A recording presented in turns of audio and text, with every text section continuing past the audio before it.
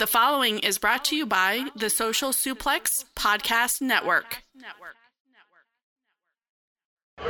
Yo, what up? This is Rocky Asuka Romero of Chaos, and you are listening to Keeping It Strong Style, the ace of podcasts. Yo, this is Rich Latta from One Nation Radio. This is brought to you by the Social Suplex Podcast Network. We present to you the Ace of Podcasts, Keeping It Strong Style. Let's go. It's the Ace of Podcasts, Keeping It Strong Style. Covering New Japan, they ready to hold it down. Jeremy Donovan and the young boy Josh. Come and hit a job out and bury all the frauds. From the Tokyo Dome over to the G1. Social Suplex is the network where we can get it done. I'ma chill and let them have it, cause this is just an intro. Keeping the strong style, 6 stars from the get-go, boy. Yeah, from Tampa Bay to the Tokyo Dome, this is Keeping It Strong Style with your hosts, Jeremy Donovan and the young boy Joshua Smith. And thank you for listening. Welcome to Keeping It Strong Style, the ace of podcasts on the Social Suplex Podcast Network. Jeremy Donovan here with the young boy Josh Smith. On today's show, we'll review nights 3 through 6 of G1 Climax 32 and cover all latest news in the world of New Japan Pro Wrestling.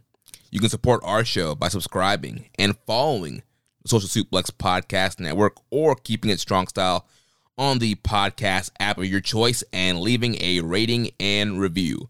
You can also get all the podcasts over at socialsuplex.com.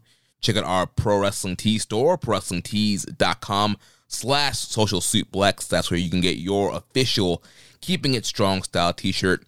If you enjoy this podcast, please consider making a one-time or monthly donation by visiting socialsuplex.com/donate and clicking the donate button under the Keeping It Strong Style logo.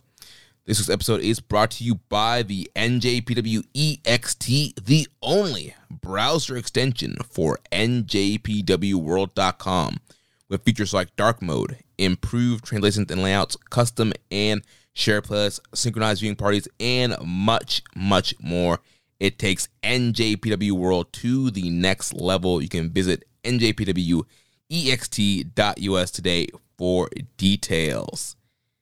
Young boy, this is the first Keeping It Strong Style with Vince McMahon out of power at World Wrestling Entertainment.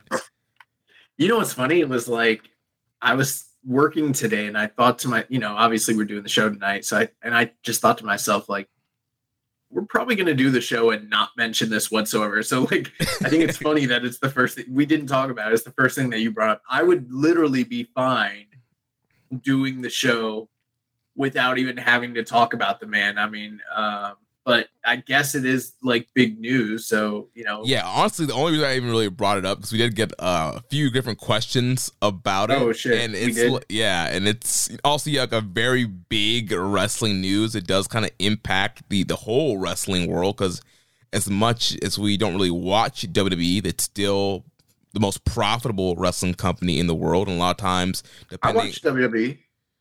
I watched Raw for an hour last night, and my God, it was so bad. It was so bad.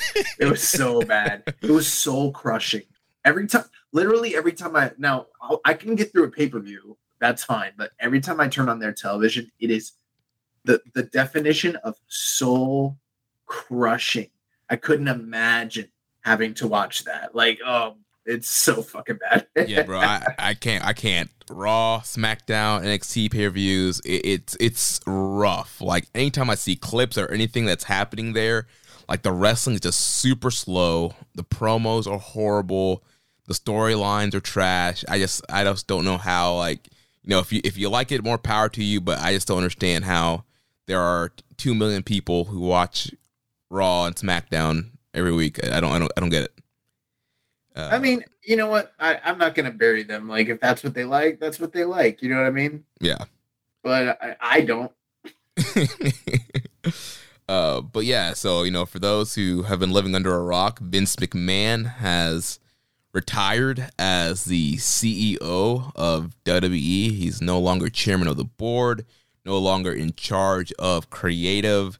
Also, there's been a lot of investigations going around him with him essentially, laundering money or using personal money and company money to pay off women to, have sexual relations with him and then do NDAs, and been this whole big thing. And so yeah, we had a question here from friend of the show, Rich Latta, saying, how about that Vince McMahon? Yeah, man. I mean, Vince McMahon is a terrible person. And also, like, his vision of pro wrestling is very opposite of what, my fandom is. So, but if just putting all that aside, I mean, like, there's been allegations for years that he's a philanderer, that he's a rapist, that he's a bully. He covered up fucking Jimmy murders, murder. He had a big role in the negligence that was involved with Owen Hart's death. Him and his wife covered up the Ring Boy sex scandal. He had a big hand in what was going on with the drug trade in the steroid scandal in the 90s as well. And who knows? And then, yeah, all these other things are coming out now with like they're not coming out. They're just kind of coming to light. They're things that we've sort of known about, with like talents coming to him talking about they got raped, and then them covering it up and brushing it under so that they don't upset their, partnership with the U.S. military, and all sorts of crazy stuff. Like, anybody that just, you don't even have to be like a super fan. All you have to do is just do a couple Google searches, and it doesn't take very long to find out that this is a horrible, horrible individual. You know what I mean? Right. And it's funny that there are so many different individuals out there that are like, God bless Vince McMahon. If it wasn't for him, most of you wouldn't have the moments, blah, blah, blah, blah, blah. Moments. Yeah. He built this industry. And, this podcast really isn't about all that. And I don't want to dig too deep into it. In fact, it kind of exhausts me to even think about having to do a podcast like that. But yeah, I mean, he fucking sucks. He's gone. And, for any good, aside, from a business perspective, he's one of the greatest businessmen in the history of wrestling. But from a booking perspective, he's been dog shit for a very, very, very, very long time. And, at this point, he's gone. Potentially, I don't see why WWE couldn't potentially be the best wrestling company in the world. Considering how much talent they have, considering the platform they have, the head start they have, the money that's behind them, the production that's behind them. The two things that really stand out to me as being huge detriments is the working style. It just sucks. It's terrible. Yeah. The wrestling in WWE sucks. And then the creative. If you could fix those two things, it wouldn't take much for them to literally be better than everybody. Who knows if that will actually happen? But the biggest hurdle is Vince is gone. So, maybe things go amazing from here, or maybe this is the beginning of the end. Who knows?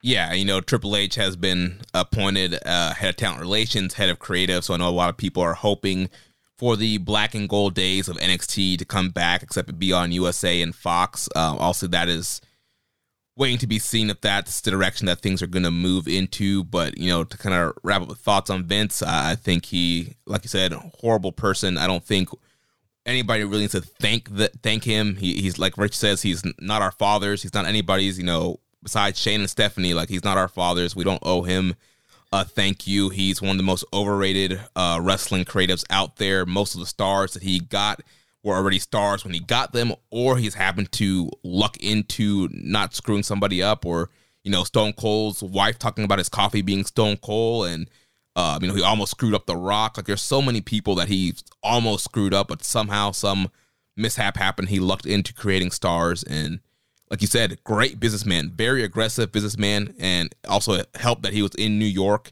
and, a media capital, and was able to have the resources to get his product on pretty much every channel and kind of kill the territories.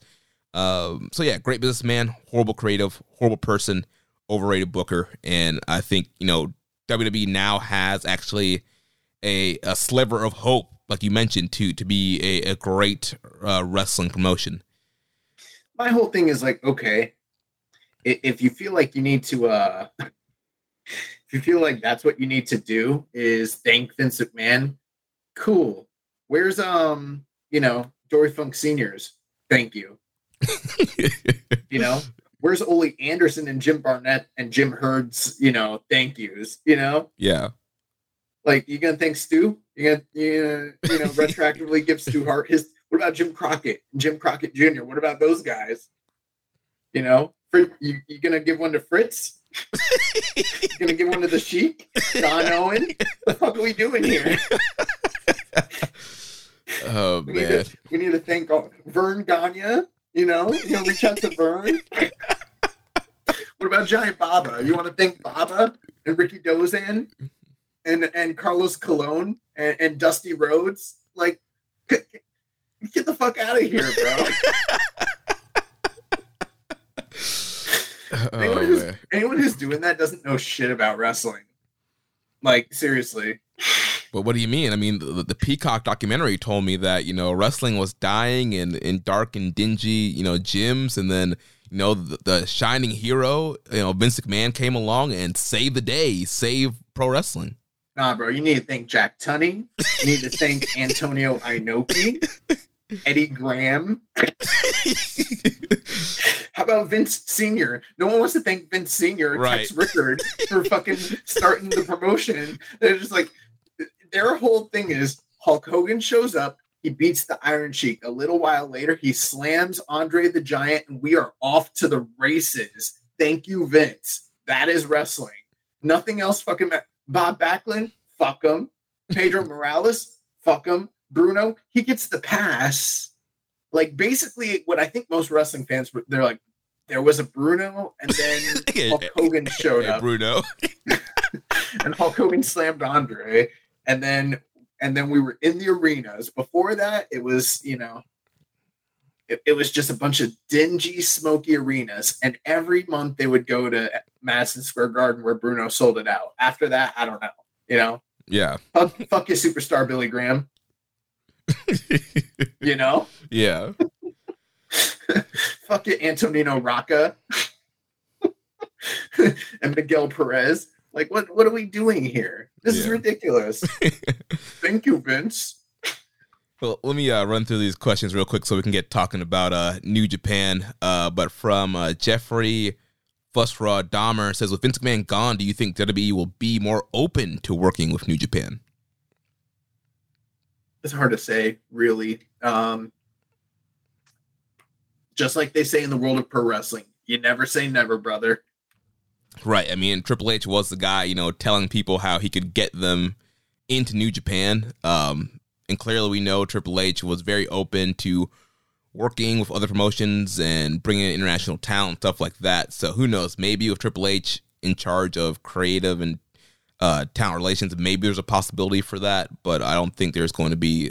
I think they're dying. I don't think they're going to bend over backwards to do it anytime soon. They got Liger. Yeah, for NXT alumni. Yeah. Rambone Slam Pigs. Undefeated. Yeah, he is. 1-0. Rambone Slam Pig says, in an alternate universe where Kota Ibushi had joined WWE after the Cruiserweight Classic, can you imagine his tweets about the Vince McMahon situation? I don't know.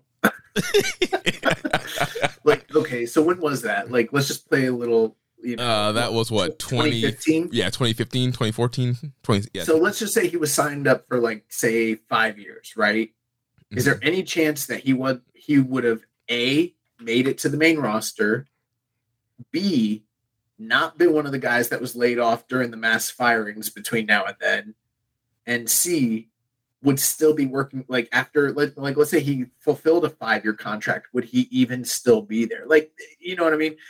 I don't see any scenario where, in my mind, Kota Ibushi, the guy that likes to take bumps on concrete, jump off of, the second floor of buildings and shoot fireworks. Yeah.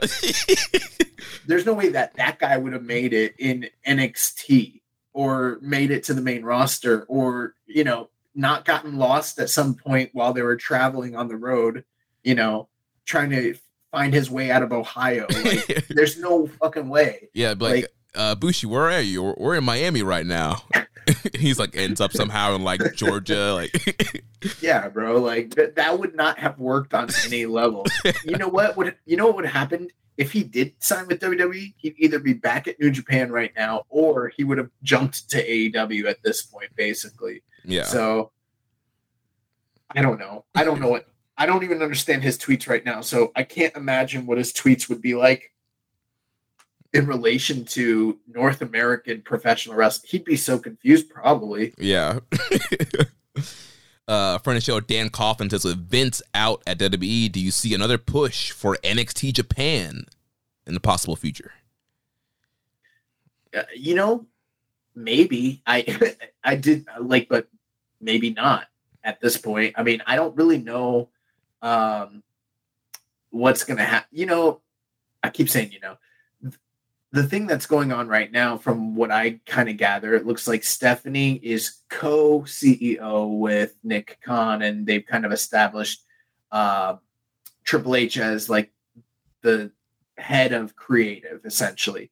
Well, head of creative doesn't mean business strategist, and I don't see him formulating like the business plan for them to like take over Europe and South America and Asia like he was when he was in NXT. I mean, in fact, he's not dusting off the map. I don't think he's dusting off the map or the what are those things called? The little zip drive? Oh, flash drive. I don't think he's pulling out the flash drive with his with his presentation or whatever. I'm wondering personally if Stephanie and Triple H even survived Nick Khan, because this is the kind of period where there's going to be a power grab.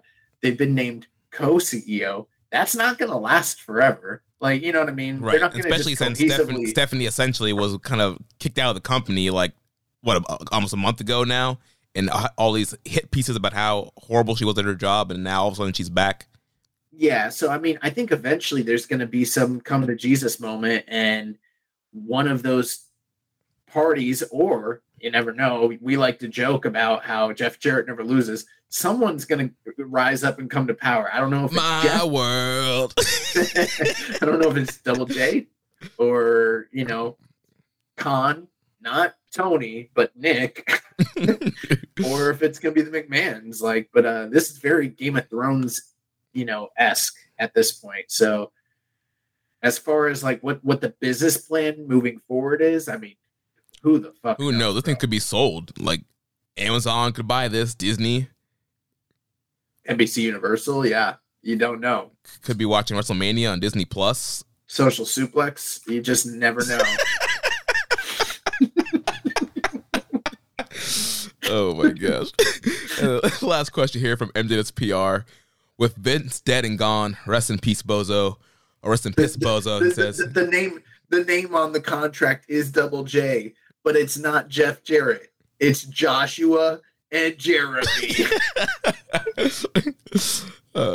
MJ's PR says Vince dead and gone, rest in piss, Bozo. With Naito will Naito finally get his live his boyhood dream and headline WrestleMania? Is that even his? That's not his boyhood dream, is it? I don't think I've ever heard Naito mention the word WrestleMania before. I've always gotten the impression that he didn't even watch like North American wrestling or care for it on any level at all. So I don't know. Probably not. I will tell you this. I like Naito a lot, but like if I was WWE and I was bringing over one guy, like let's say in some bizarro world, and I was bringing over a guy from Japan to headline or be in a main event, main attraction spot, Tetsuya Naito's the last guy.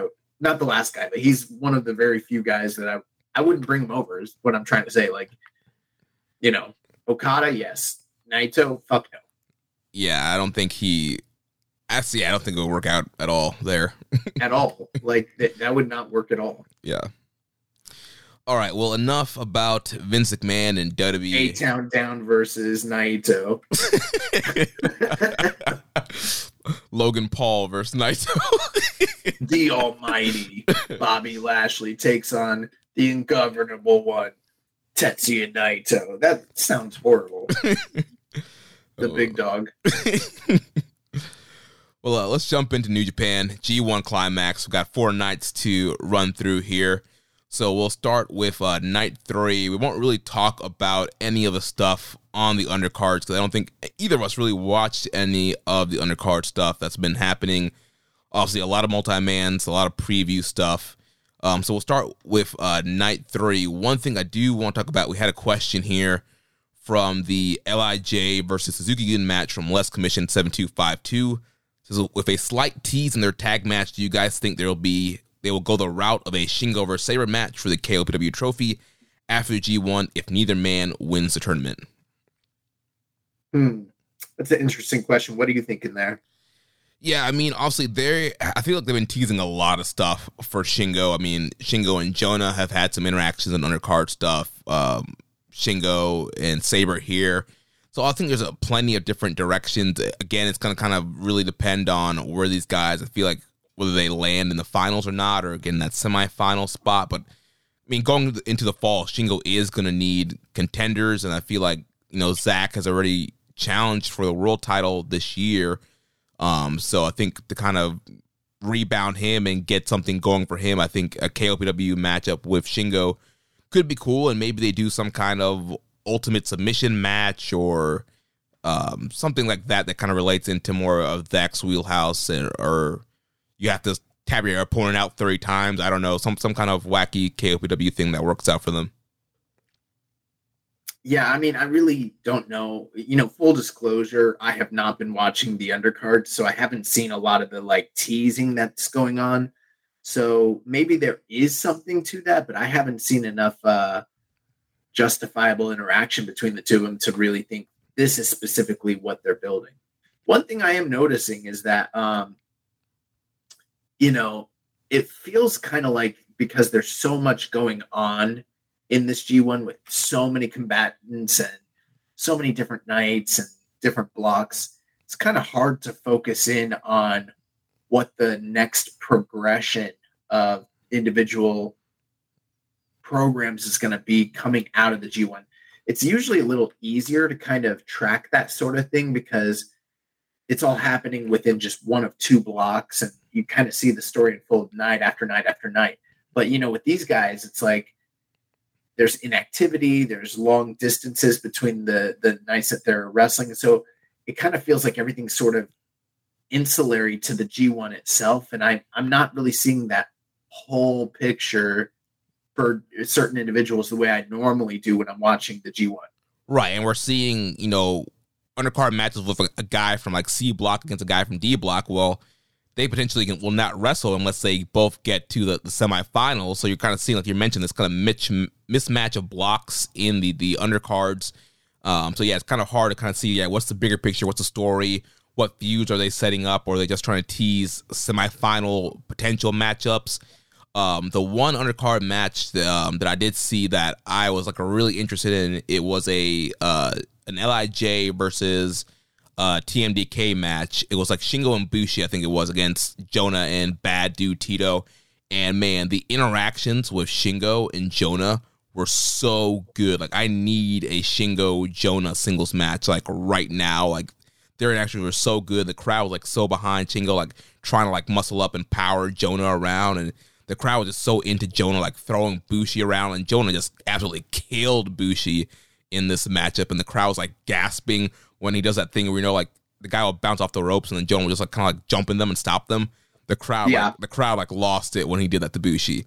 Yeah, I think they're doing a very good job with establishing some of these new entrants into the company via the undercards. So Bad Dude Tito, Jonah, Royce Isaacs, they're all kind of getting a lot of opportunity to shine, and they're doing that to their full advantage. Filthy as well, Yeah. So I've I haven't, even though I haven't watched them in full length, I'm kind of skipping through them a bit, and I've I have noticed like those guys are really like the intensity level and the way they're working.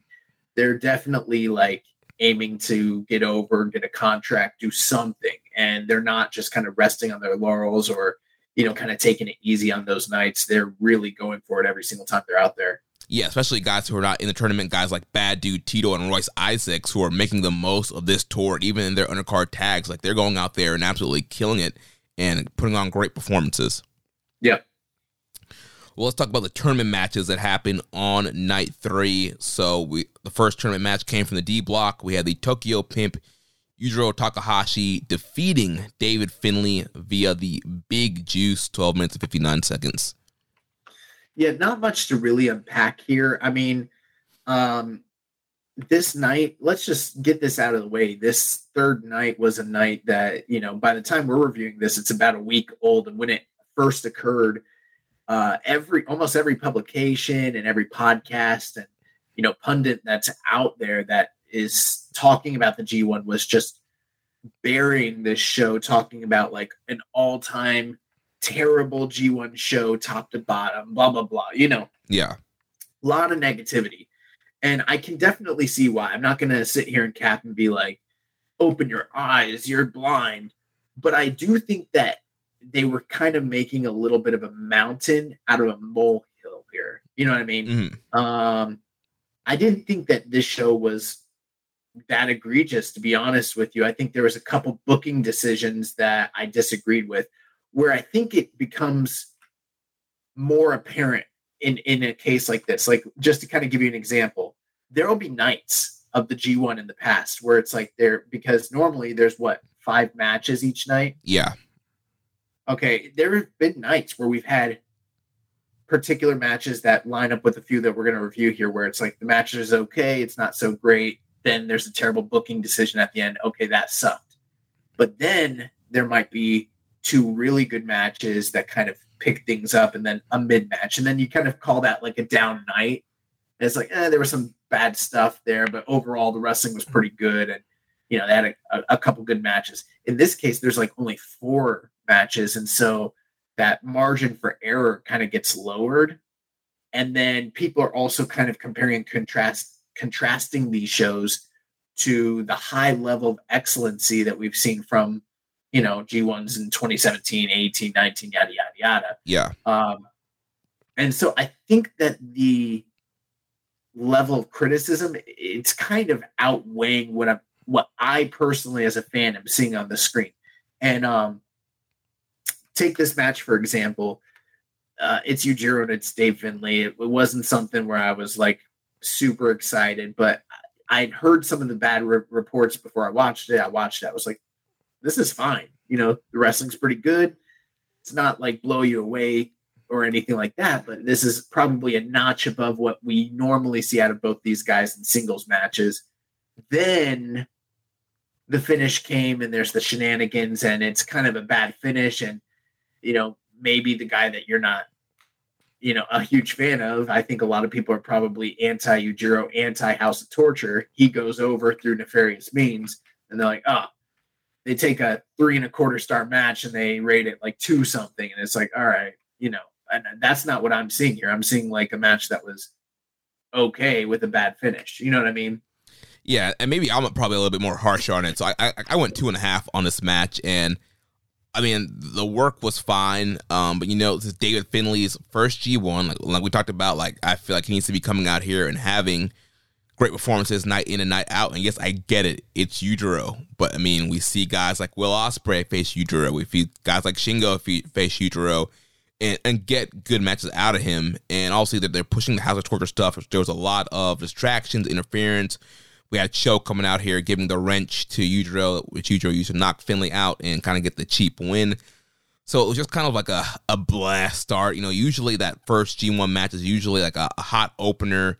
Right. And so it was kind of like a down way to get into this night's action. And like I said, it's Yujiro, it's Finlay. Obviously not super high investment in either guy, but it's like, man, like, give us a little bit more, something to kind of dig our teeth into. And, Finlay, go out there, kind of put the effort in, and maybe we don't have as many shenanigans in this match, but it is what it is. And Well, here's the way I see it. I agree with you there for sure. I think that especially for guys like a Dave Finlay or like a Filthy Tom Lawler or you name them, for those individuals who are kind of like, this is your first time in the G1, you're sort of like in the testing phase, and this is your opportunity to really make a name for yourself and get over.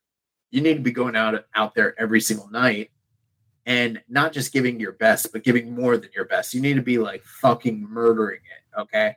I do agree with that, but I don't take that into consideration when I'm just in a vacuum rating the overall quality of the match itself. You know what I mean? Like, to me, that's not really a consideration. Again, I agree with you. I think that this needed to be better, especially when it's the opening match of the, G1 portion of the night. Again, it is Yujiro. I just feel like what I think I'm seeing, and there's going to be a trend here, and this is actually something that is a talking point. There have been a lot of kind of bullshit finishes in this G1 already. Yeah.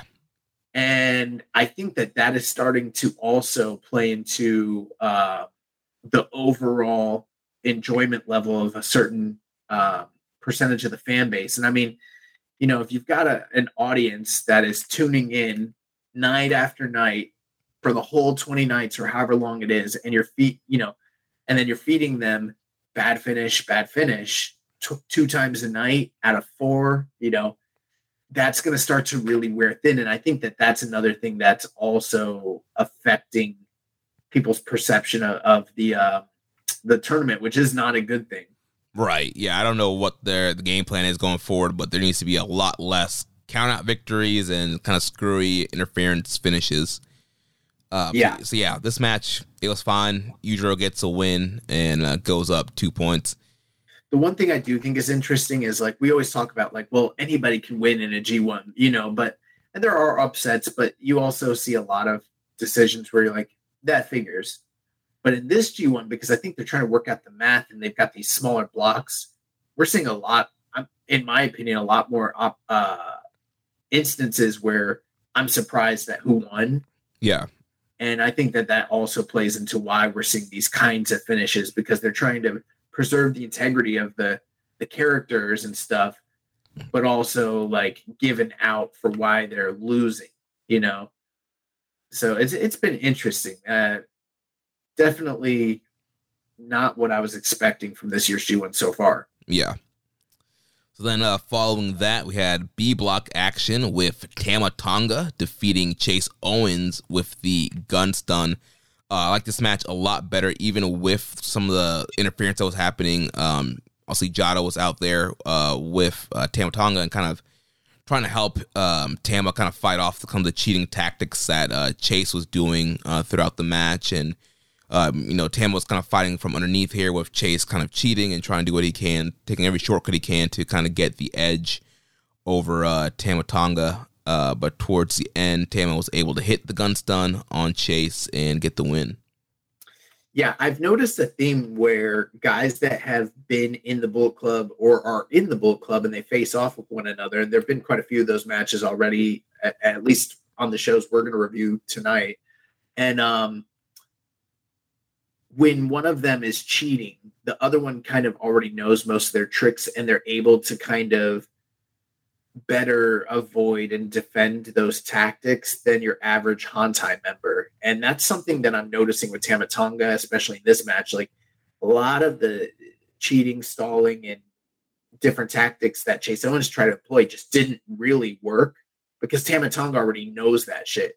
And they're also making that concerted effort to show him as this like warpathing babyface who's on this, crusade to get Jay White. And so they're doing a really good job of it. And it's not just in this match in particular. It's also something that's playing out in the undercard tag matches night after night as well.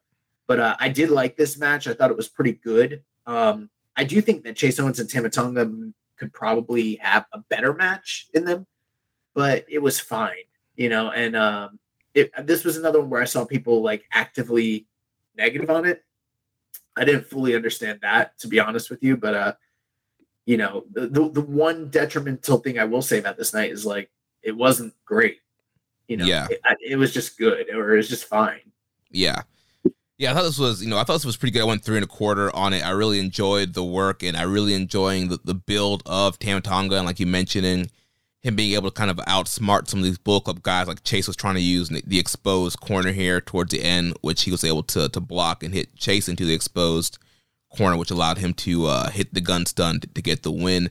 So yeah, he's outmaneuvering these Bullet Club guys. On the undercard, he's teaming with guys like Okada and getting that rub and really getting over as a Hantai, home team New Japan guy.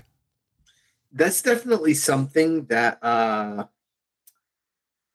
think in 2022 works for me, is when a babyface is not stupid, and I think there's always going to be room for a quote unquote dumb babyface, because you need there to be an out for the heel to get over on the babyface. But sometimes it is just refreshing to see a guy be smarter than the heels, and the heels try shit and it's not going to fly with him, and he already sees it coming. And then I don't know, that seems to be eliciting a better reaction a lot of the time from the audience as well, because, they can get that pop and that, that excitement from the crowd. So I'm liking what they're doing with Tama Tonga here. Yeah, it's been really good. So moving on to the semi-main event from the A block, we had Bad Luck Fale defeating Lance Archer by count out, 10 minutes and 46 seconds. So this is what you alluded to earlier. We're seeing a lot of count out finishes, especially coming from the A block. We saw previously Yano winning by count out over Jonah in this same A block, and now here Fale getting the count out victory over Lance Archer. And I think the deal here is, obviously, with Archer being an AEW wrestler, I think New Japan wants to play nice, keep their relationship going good, and that they're going to protect Lance Archer, I think, as much as possible throughout this tournament. And so, having the count-out victory here, like you mentioned, too, like, for the math to work out, like, certain guys need to win. And so whatever the scenario is, they needed Fale to get the win here. They didn't want to pin Archer. So they had these guys kind of clever each other around for 10 minutes and then do the count-out finish. Yes. And, that's definitely the case. And, spoiler alert, there's going to be more count-out victories coming on this review show as well. So this isn't the last of them. But this one really, I think, resonated negatively with people, because this was the second count-out finish in 3 shows within just a couple of days of each other. And I think that was something where people were like, they left a bad taste in their mouth. The other thing with it too is this just screams politics, because of the fact that, okay, it's Archer and he needs to be dominant, but he needs to mathematically take some losses because he's not going to win the block, but he needs to look strong and have a certain amount of victories. I'm guessing he's probably going to continue to win in this block after this, and probably lose to Okada, maybe tie Okada, but Okada will have the tiebreaker over him when it's all said and done. That's just my guess. Yeah. And so he kind of needed this loss, but AEW doesn't want a guy like Fale beating him clean. So then they kind of agree between the two bookers, well, we can do the count out victory. And it's like, it just doesn't sit right. For my money, I feel like Bad Luck Fale is a believable enough guy that anybody in the, bracket or even in the company can comfortably take a loss to him, whether it's an AEW guy or not. So yeah, this just screamed political bullshit to me, honestly. Yeah. I mean, Fale is beating guys like Okada in the G1. He's a title challenger. Yes, he's not the best, wrestler, best in-ring worker, but I think he does kind of have that credibility.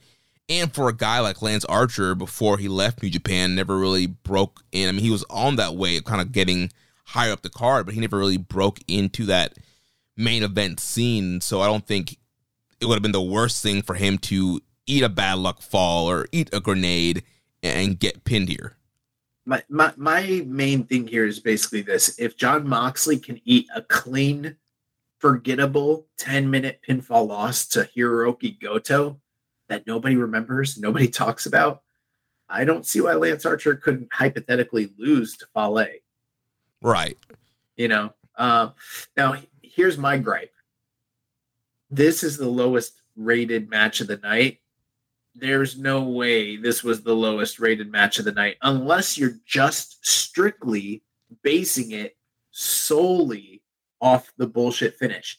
And I'm starting to learn, I think for some people, a count out finish like this is like the death knell. I think there's a lot of fans out there that just cannot handle the absurdity of a count out finish. But I don't know. I think this had like 3-something on Cage Match. Dude, this was, how many minutes was it? Like, this was 10 minutes and 46 seconds. Bro, they came out here, they were fucking clobbering each other. They did a crazy chair spot on the outside where, you know, one of them went through a whole stack of chairs. Archer was walking the ropes and flipping and shit. Even Fale had his working boots on. Now, I'm not going to sit here and tell you need to go watch this. I'm not even going to tell you this was recommended. I will tell you this was not bad. In fact, this was good. The kind of rating that it got on Cage Match would have you believe that they were putting each other in nerve holds and holding each other on the mat for prolonged periods of time where nothing was happening and the crowd was groaning. That's not what happened here. These guys went out there and really worked hard, I think because they knew the finish was going to suck really bad. But ultimately, it doesn't matter because I think for a lot of people, they just say, it's Archer, it's Fale, it's 2 big stiffs, it's a count-out finish in 11 minutes. This was bullshit, 2 stars. I mean, I don't see it, man. Like, well, I think another thing that hurts it too, and also it's not their fault. It's just it's the semi-main event of this show. Yeah, it's following 2 matches that had a lot of interference and gimmickry. Yeah, and so you come to this point, the semi-main event, and you know you're craving for a great match. This is the G. You're in that flow of disappointment, and it just continues to like rain down on you at that point. Because that's what happened to me. Like, it's a G1 climax. Like, I'm watching. All right, we had this, Yujiro Finley.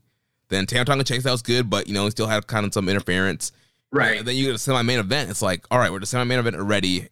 I mean, I have no problem with Fale and Archer. I think we talked about their matches in the past, but it's like, man, it's a G1, man. Like, I want some great matches. Like, and that's another thing. Like, these matches are also being graded against the standard of a pre-pandemic G1 full house, great workers in a tournament with 2 blocks. And so that's kind of the grading curve. And so, like you mentioned, the work was good. They worked really hard, but was this a, Ishii? But here's my thing with that. Okay. And it's really simple. Just grade it appropriately. Like, I'm not saying cap for it and give it 4 stars because it's not 4 stars. This isn't even close to 4 stars. You know what I mean? Yeah. This wasn't a very good match. What I am saying is don't give it like a 1.5 stars or negative stars. Like I was saying, I'm like, are you kidding me? Like, and this isn't even like a let's protect New Japan as a product sort of thing. It's just like, I watched the match. It was 11 minutes. These guys worked really hard. They took crazy bumps. They were flying. They did no rest holds. This is what you would call a work rate match, and it had a really bad finish. I don't know. I feel like a 3-star rating at minimum is appropriate, but I get it. People were not happy this night. Yeah. So now moving on to the main event of the show, coming from the C block, we had Hiroki Goto defeating Tetsuya Naito 22 minutes and 41 seconds with the GTR.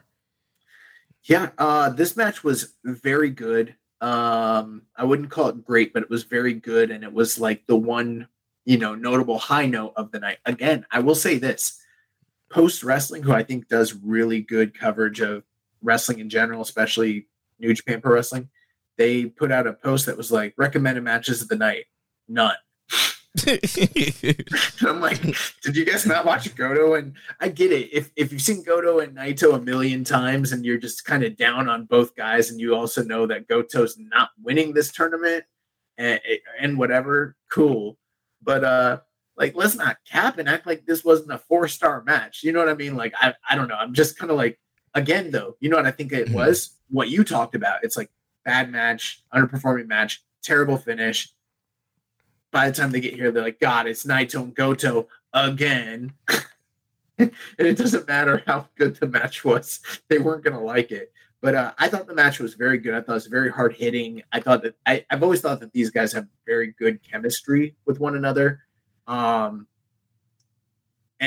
one of the craziest things was at the very end, Naito hit Goto with, and actually, this isn't the only time this happened in the tournament, but Goto's been landing that Northern Lights bomb on people. And I mean, he's like planting them on their fucking heads, like for real. Like, you mean Naito? Oh, yeah. What'd I say? Goto? Yeah. My bad. Yeah, Naito. Yeah, he planted Goto, and that's not the only time he's going to do that in this tournament. And that was pretty scary, but Goto seemed to be fine. But yeah, Naito wasn't able to get he was able to get a running Destino, but he wasn't able to get the full, powerful Destino. And yeah, he ended up getting hit with what's the move that Goto does, like his old finisher where he puts him up in the suplex. Yeah, Shouten Kai. Yeah, he hit him with the Shouten Kai, which he doesn't always bust out. That was pretty crazy. And then he hits him with the GTR, and I was like, oh shit, he beat Naito. And kind of surprising. Yeah, I enjoyed this match a lot, and I was watching this match behind. I wasn't spoiled, but I was under the assumption for some reason that Naito was just going to win. So I was just kind of like, whatever, watching the match. Like, it was good, but then like Goto was like coming back, and like you mentioned, he did like the running Destino, and it was funny. Like the setup for the running Destino was almost like a finishing sequence. It kind of seemed like he might beat him with it, which I was like, he never beats anybody with that, but he might. It's Goto. He might beat him. Right. So he hits that and Goto kicks out. I'm like, oh, okay. And then the match really picked up from there. And there's like so many great counters. Even the crowd was getting into it because he mentioned when he hits the Shouten Kai, they gasp. But then he picks him up and hits the GTR and they gasp and clap, big applause for Goto getting the win here.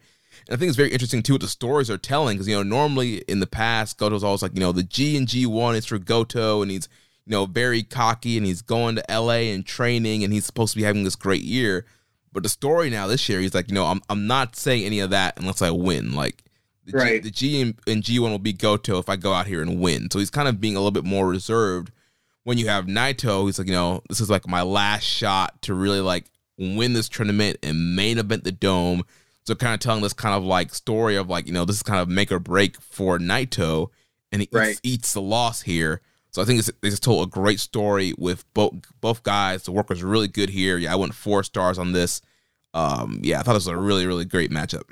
Yeah, I went about 4 stars as well. And I mean, that's the thing that we pointed out when we did our review is like with the limited number of matches in each block, a loss is much more detrimental than it was before. And when you hit that 0-2 mark, you're really you might lose the block already, but once you hit 0-3, it's a virtual, you're done.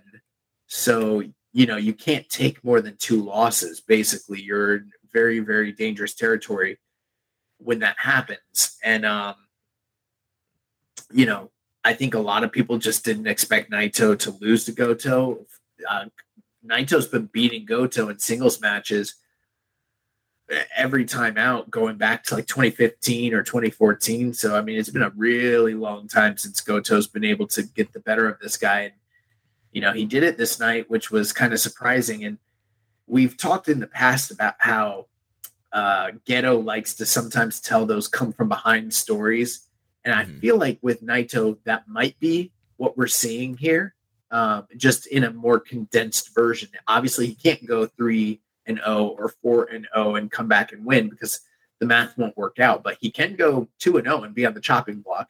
And that adds a lot of drama to every single match because the wins and losses matter more than they normally do in the 10 block system. So, from a storytelling perspective, that's very interesting. And this was a great way to end a bad night with something that was genuinely good and also kind of shocking.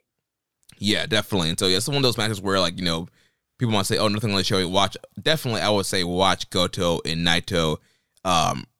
Great work, great main event, and just the whole story of the match and Goto coming from behind and having the big counters. And, the closing sequence was great with him countering that last Destino into the Shouten Kai and then hitting GTR. And like I mentioned, the crowd, anytime... That's another thing I'm using to help judge matches. Like if the crowd is like gasping, like if you get the crowd to break the rules, like they're into the match and like they like to finish. So yeah, great matchup here. And we had a question here from Less Commission 7252.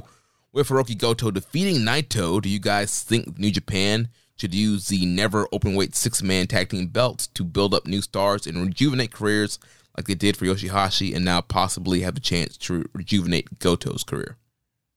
Yeah, I mean, I definitely agree with that. I mean, what's the point of a title if it can't be utilized in a way to generate interest in the product, in a match, in a program, in a character, in a wrestler? If it can't elevate somebody or be a platform for elevation. So, I mean, yeah, that goes without saying. And I feel like that's a great purpose of a title like the 6-man tag team titles. I think that, who knows, maybe, I know that some people are saying like Goto's the one, or like in this instance, you're mentioning Goto, but I feel like they might be trying to rejuvenate Yo more than anybody else right now. But yeah, that all remains to be seen, because that's sort of on the back burner until the G1's over. But yeah, I definitely agree with that would be a great idea if that's what their aim was. Yeah, I mean, and Goto is still a very solid worker and can go out here and have like a 4-star main event. So he's definitely still a very valuable asset to the roster. And so, yeah, I think, kind of giving him a rub here and using those 6-man titles would be great. So we move on to night 4, Saturday, July 23rd. The first G1 match came from the C block, where we had Zack Sabre Jr. defeating Aaron Henare 14 minutes and 15 seconds with the Sunday Rail Engineering Works Replacement Bus Service. Okay. Yeah, this was an interesting one, because Zack obviously is, kind of elevated at this point, coming off of this past year's New Japan Cup and kind of looking to get back into that main event scene. And, Henare rebounding after a big upset win over Tanahashi, looking to really cement his mark. And, a win over a guy like Zack Sabre would have meant a lot here. He didn't pick up the win, but what he was able to do was showcase his brute force and his kind of strongman move offset offense. One thing that I thought about while I was watching this match, and I feel like it might be something that I'm liking about Zack lately, and might be part of the reason that he's so appealing to me as a fan.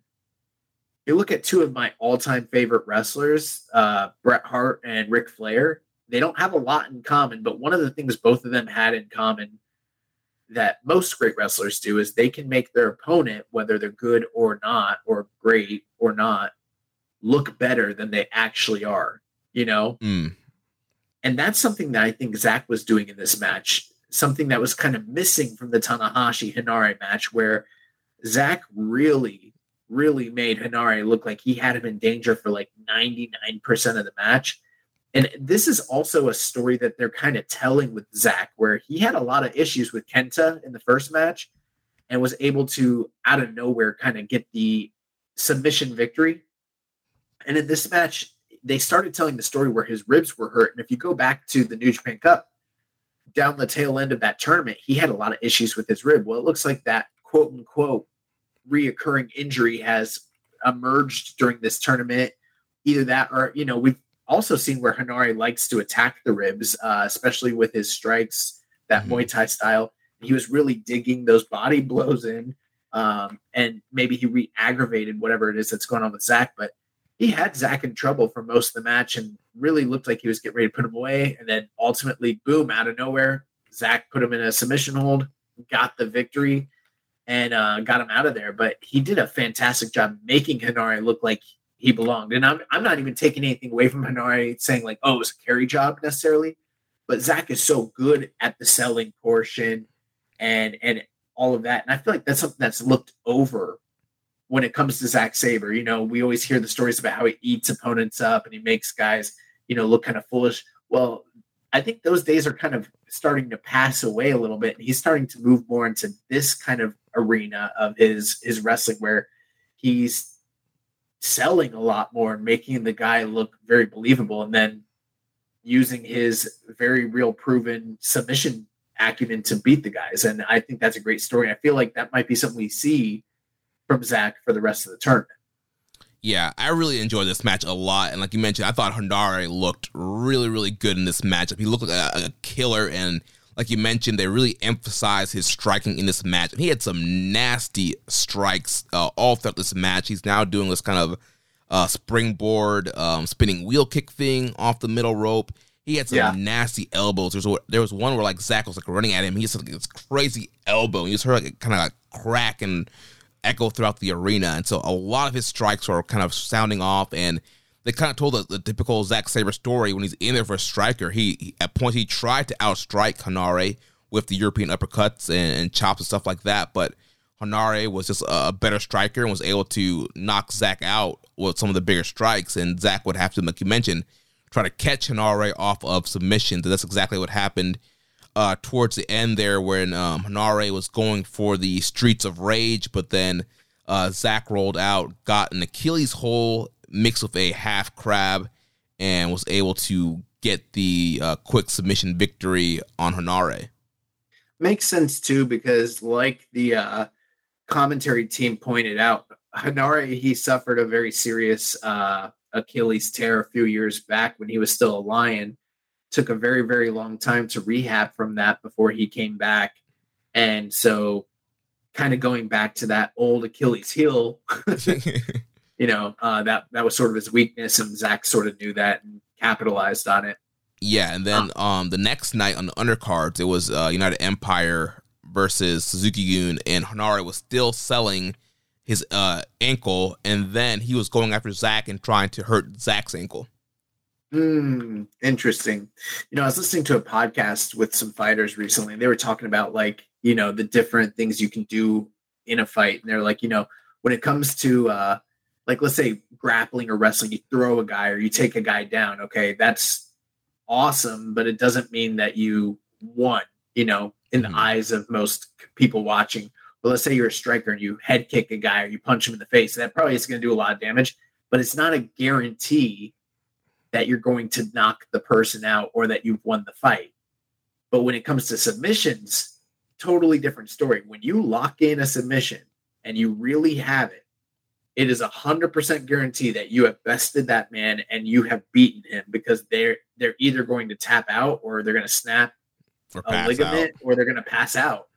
And so that's kind of like one of the beautiful things that I never heard it put that. Well, I've heard some of that put that way, but I never thought of in comparison to other things you can do in a match, those things are great and they lead to you potentially winning. But with a submission, you lock it in and it's on and it's really on and you have the guy compromised. What are they going to do? They're done. And I feel like that's what we're starting to see from Zach in this tournament. Yeah. We had a question here from the Dark Soldier. It says Henare was the first person in the G1 this year to win his match. That means that before a second G1 match happened, Henare had more points than anyone. Shocking, right? I think for some people it was shocking that he beat Tanahashi, but at the end of the day, this guy's not going to end up with more points than anybody else. So, enjoy it while it lasted, which was, a couple minutes basically. Yeah, so obviously losing to Zach here, that puts him at 1-on-1 with 2 points, and Zach moves up to 4 points here in the C block.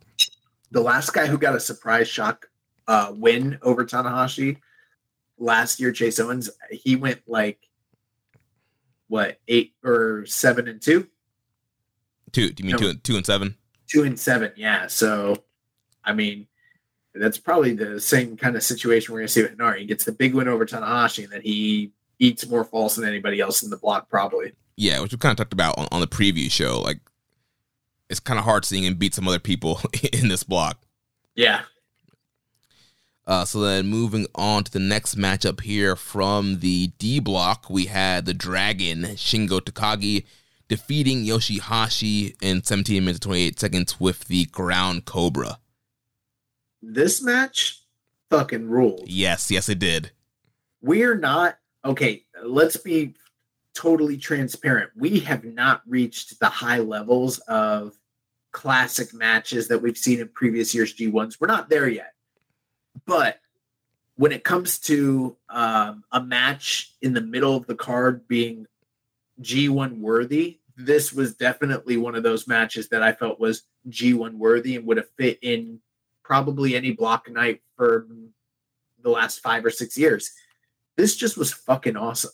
Like, these guys went out there and, like, anybody that's a Yoshihashi denier in 2022, like, you don't know what you're talking about, or you're not watching the product, or you're just, stubborn and hard-headed, because this guy is awesome. And, like, him and Shingo, they went out there and they told an incredible story. They had an awesome match with each other. Yeah, one of the interesting talking points of this match was with one of the maneuvers. Obviously, Shingo uses the Made in Japan, which is very similar to Yoshihashi's Karma. And so I guess, leading into this match, Yoshihashi is like, it's going to be interesting to face Shingo because he does a move like Karma. I've never taken my own move before, so I'm wondering what's going to happen if I hit it. And so that they built to that. Shingo did hit the Made in Japan for a big near fall, and then later on in the match, Yoshihashi hit the Karma, but he wasn't able to cover him right away. So kind of interesting story there. But there's a lot of great counters, very hard hitting. Like we mentioned earlier with the Never Six Man's kind of rejuvenating careers, definitely did that for Yoshihashi. Like, this guy goes out here, always gives it his all, very hard hitting, and this is a guy that you kind of feel like he's fighting for his G1 spot. Like, he knows that he could potentially be on a cutting block, and he's going to go out here and kind of earn his spot, and that's what he did here. Like I mentioned, these great counters, big lariats, big chops. He had a great counter off the Last of the Dragon into the DDT. He hit a Canadian Destroyer, which was an awesome spot there. And then there was a lot of just the sequences and counters and the back and forth at the tail end of this match was outstanding. Like, it's something that I feel like has been missing at the top level from New Japan. And on this night, there were several matches that kind of harkened back to that type of style of wrestling that kind of put New Japan on the map in the first place. And this match was awesome. You want to hear a hot take from me, Jeremy? Yeah. Yoshihashi's Western Lariat is better than the Pumping Bomber. Yoshihashi's Western Lariat is better than anybody's clothesline in professional wrestling, period. Going back to the early Genesis days of this podcast, when I specifically was the biggest Yoshihashi detractor and hater that was out there, I always gave the man his due diligence when it came to that clothesline. And it seems like hasn't been busting it out like he normally used to in the past. But right, that was like one of his big signatures. Yeah, he brought it back out for this match, and he fucking blasted Shingo. Now, it's not quite the same, but, like, give that to me any day over Shingo's Pumping Bomber, over Taichi's Axe Boomba. Who else has an incredible clothesline that's out there? I can't think of anybody in other promotions, but Kojima, the strongest arm. It's better than that for sure. He's got the best clothesline, period. He just fucking, like, he jams it up, and, like, it's so dynamic. Like, if there's nothing else that this guy doesn't do better than anybody else, that's the one thing. Like, he clotheslines the shit up. He puts his whole body into it. Yeah. But yeah, Western Lariat's awesome, and yeah, this was a really fun matchup here. Very hard hitting, a lot of great counters, and I think they really kind of gave Yoshihashi some credibility here because Shingo had to bust out the ground cobra, that quick kind of flash pin to get Yoshihashi, because Yoshihashi was on fire towards the end there, was looking to put Shingo away, try to go for the Karma again, and Shingo was able to kind of get that ground cobra real quick and derail Yoshihashi's momentum. Yeah, I wondered about that, and I'm like, is that more about presenting, is that just a one-time story of this match and that's what it is? Is it like what you mentioned in a quasi elevation of Yoshihashi, or is there something to the idea that Shingo is struggling in this year's G1, because keep in mind, he lost to Juice, and then he wasn't able to emphatically put away Yoshihashi. You would think in the past, those are two opponents that he would have had no problem getting through on most nights. And, it's not necessarily the strongest start for a guy like Shingo Takagi, former world champion. Right. And so I think there's a lot of that going on too. And also I think they're just trying to really establish that ground cobra, because that was a big part of the Taichi rivalry when they were doing the 30 count match and the 15 count match. That was kind of one of his flash pins, and a pin he would use to get multiple falls. So I think they're really trying to establish that as a secondary flash finish for him. Yeah, that could be it too. I mean, you didn't necessarily criticize a Bret Hart when he did, a roll up pinfall, like a small package, or, like the famous Stone Cold Steve Austin, the one where he kicked off the turnbuckle and pinned the guy. Yeah. You didn't criticize him when he beat people that way, as opposed to using the sharpshooter. So maybe I'm being a little too critical of Shingo for not using one of his big finishers and instead utilizing the ground cobra. Maybe that's exactly what it is. They're trying to establish that move. But for me watching it, I kind of got the impression like, oh, he had to bust that out like last minute when he was struggling. So yeah. I don't know. Yeah. We had a question here from MJ Does PR. From bag of socks to future KOPW provisional champion, would you buy into a singles title run for Yoshihashi? Remember, there was a time where I didn't want Yoshihashi to ever win any title ever on any level in New Japan. Yeah. But we're kind of past that. This guy's held, Never Gold. He's held IWGP Gold. And the next step for him is to win a singles title. Now, would you consider the KOPW provisional trophy a real title or not, Jeremy? I mean, it doesn't have the IWGP branding on it. It doesn't even have the Never branding on it. I mean, it's a singles, role. I mean, that they main event shows of it. It's, it's been elevated now with Shingo having it. So, I mean, I think it'd be a good little thing for Yoshihashi to eventually get. What's more prestigious, winning the KOPW title or holding the Money in the Bank briefcase? I would say KOPW. At least you're going to main event a show of KOPW. What about King of the Ring versus KOPW? Well, I mean, what year King of the Ring are we talking about? Any day, anytime. Well, I mean, I guess if you're going with the overall, I think I'd still go with KOPW. I think KOPW kind of exists in that kind of nebulous world of it's an accomplishment, but it's not like a title run. You know what I mean? Right. It's like a filler kind of thing. Like, we have nothing to do with you right now, so here you go. Here's a KOPW trophy. But yeah, I mean, I totally wouldn't mind Yoshihashi having something like that. I think he's been working really hard, especially after that monster Never openweight 6-man tag team title run that he had with Hiroki Goto and Tomohiro Ishii. So yeah, I think it'd be fun to have Yoshihashi having that and mixing it up with some of the guys on that level. Maybe it really depends on what kind of whack-ass stipulations would Yoshihashi pick. Yeah, well, and we don't have to delve into it, but I could just imagine him having the fucking lamest stipulations. Yeah. What if he's like, I don't want to stip. I just want to wrestle. I just want to hit my Western Lariat. Oh man.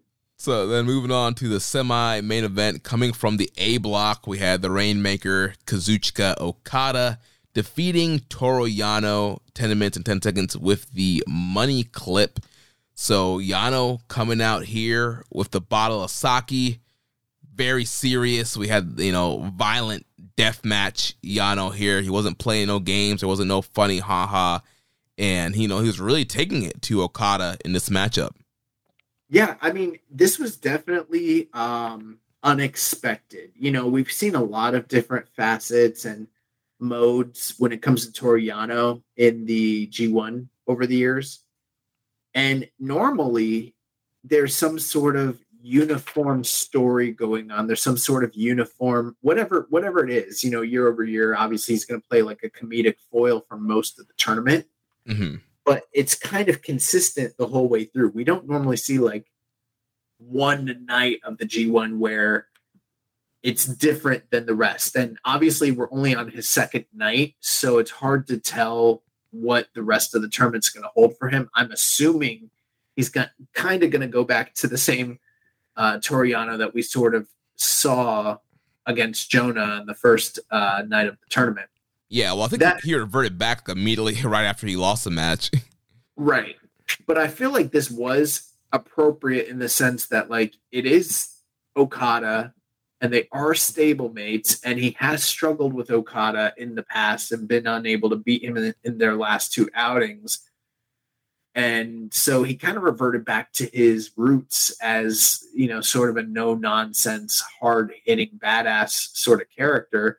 And I felt like Chris Charlton did a great job on the mic, sort of talking about his inspirations and the backstory and, sort of his history, probably for a lot of newer fans that maybe are not as familiar with that aspect of Yano.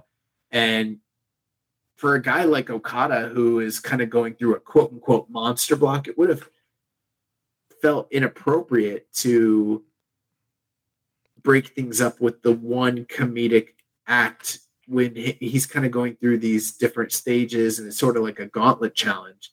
So I liked what they did here, and I felt like it was a good sort of pace to keep with everything that's going on story-wise. Yeah, like you mentioned, I think it had great motivation for Yano to do this. This was their first singles match in 5 years. And in their previous 3 singles matches, like you mentioned, Okada beat him. Okada beat him in 2013 New Japan Cup and in the 2014 and 2017 G1s. So Yano definitely had to change something up here to try and get the advantage over Okada. So yeah, he was using chairs. He, doing some more kind of violent, underhanded tactics. He spit the sake in Okada's eyes towards the end there to get a near fall roll up, which I was like, oh man, like that could have been it. It was really close. Like in fact, it was so close that like Okada popped up and was like, was that 3 or was that 2? Right. Yeah. And then Okada went for the Omega pin after that. And then Yano was going to go for a low blow, but Okada caught it, hits the drop kick, does the, that Randy Orton kind of backbreaker thing, and eventually gets him into the money clip. Yeah. And you know what? Even if you're not like a big Yano fan and you might want to say, like, let's say skip this, I definitely thought that this was the low point of the evening, probably from just pure in-ring quality, but it was by no means bad. It was pretty good. And at just over 10 minutes, it wasn't very long. And, it was notable just from the character work because it was very different from what you would normally expect from Yano. Normally, you would hear us complaining about a 10-minute Yano match, but this wasn't your typical 10-minute Yano match. And I felt like the exchanges and the near falls and the counters at the tail end were really good. And it made sense from the context that like these guys have been teaming together for like almost a decade now. So who would know Okada's tricks and tendencies better than a guy like Yano and being able to kind of exploit them? But ultimately, he did try to go back to his, tomfoolery at the end where he tried to low blow Okada, and that seemed to be his undoing because that ended up being the way that Okada caught the hand and got him into the money clip. Why doesn't he call it the Okada lock? Doesn't that seem better? Let's just call it the Okada lock. Yeah, he's trying to go off, the whole rainmaker, money making kind of thing. I get it, but whatever. But this money clip, the way he employed it, this is the best utilization of the money clip he has ever used because he put him flat on his belly and then torqued up. Yeah. And this is what I've been saying for a long time. Like, you can't just sit the guy down and just turn it into a rest hold, and that's not what he did here. Like he put him in position, then he fucking turned him over, then he pulled up, and I was like, okay, this is the money clip we've been looking for a long time. Yes. if Yano had done a little, like Yano did the sell where he was in it, straining, going out, and then he like lightly tapped, but he should have done the like shouting and in pain and like, oh my God, you know? Yeah. And like, okay, yeah, like, because then it would have told me like Okada has finally figured out and mastered Money Clip, and this is a real threat. I liked the way he put it on. You know what's weird? I don't have a lot of wrestling dreams, but I had a dream. And I'm not going to tell you, I'll tell you off the air, but I had a dream that I did something similar. And I think I've kind of quasi-invented a potential move that's very similar to this. Not quite the same, but yeah. Nice. But yeah, this is a really fun matchup. I really enjoyed it. And I'm pretty hard on Yano matches, but yeah, this is a really fun matchup. I think it's a match to go out of your way. Well, not go out of your way, but I think it's a match that's it's worth watching. I think you can just watch the whole night. The whole night was good. This was this the best night so far? Yeah, I think so.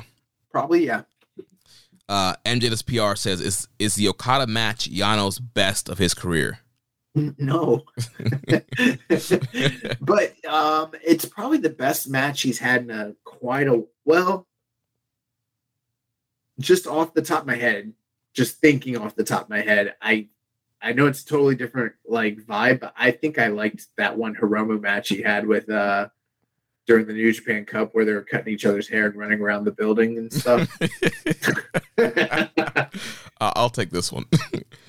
Dark Soldier asks, if Okada beating Cobb, the person everyone assumed would be the only one to beat Okada in the A block, and everyone already picking Okada to win the block, do you have a feeling Okada is going to be undefeated in the A block? It's definitely a real possibility. I don't know that I agree with that. But yeah, I mean, it's definitely a possibility, right? Yeah, I think especially if in the B block, Jay White also goes undefeated, then you would have a semifinal with both guys who were undefeated from their block facing off, which would make that match, I think, even more intriguing. So I'm actually looking at Yano's match history. The two highest rated matches that he has on Cage Match. Now, granted, it's not, going to be fully encompassing, but the two highest rated matches that he's been involved with are those two 6-man tags, the All Chaos 6-man tag team matches for the Never titles. Yeah. Back in August and September 2020. Those are his highest rated matches, but his highest rated singles match is against Hiroshi Tanahashi in 2011 in August. And they did have a pretty famous rivalry at the time. So that makes sense. The most recent great singles match that he had was against Zack Sabre Jr. in the G1 in 2018, which was definitely a comedy match, but was definitely very good. And I remember we gave pretty high marks to that. Yeah. And I think they've also got the Kota Ibushi and Kenny Omega matches from the G1s in those same years rated higher. They also have the Hiromu match rated higher, the one that I like. So yeah. Yeah, people hate on Yano. He's not all bad, but he's just mostly bad. So moving on to the main event of this evening from the B block, we had Switchblade Jay White, the IWGP World Heavyweight Champion, defeating Tomohiro Ishii 22 minutes and 2 seconds with the Blade Runner. Well, these guys, they know each other very well. They've been in the ring countless number. Well, it's not countless because you could actually count it, but they've been in the ring with each other in a lot of high profile spots time and time again. And, there've been a lot of instances where Tomohiro Ishii has been able to get the big win over Jay White in meaningful moments and spots, and kind of felt like if there was a chance for someone to beat Jay White in this block, Ishii had as good of a chance as anybody. Unfortunately, he wasn't able to do it this night. Yeah, Ishii has a lot of recent big wins. 2019 G1, 2020 G1, which was the one where he kind of knocked Jay White from going to the finals. And then he beat Jay White last year for the Never title at the Battle in the Valley in San Jose. The only time Jay's beaten Ishii is 2021 at Castle Attack. So Ishii going in with the momentum here. And like you mentioned, if anybody was going to beat Jay White, it could have been Ishii.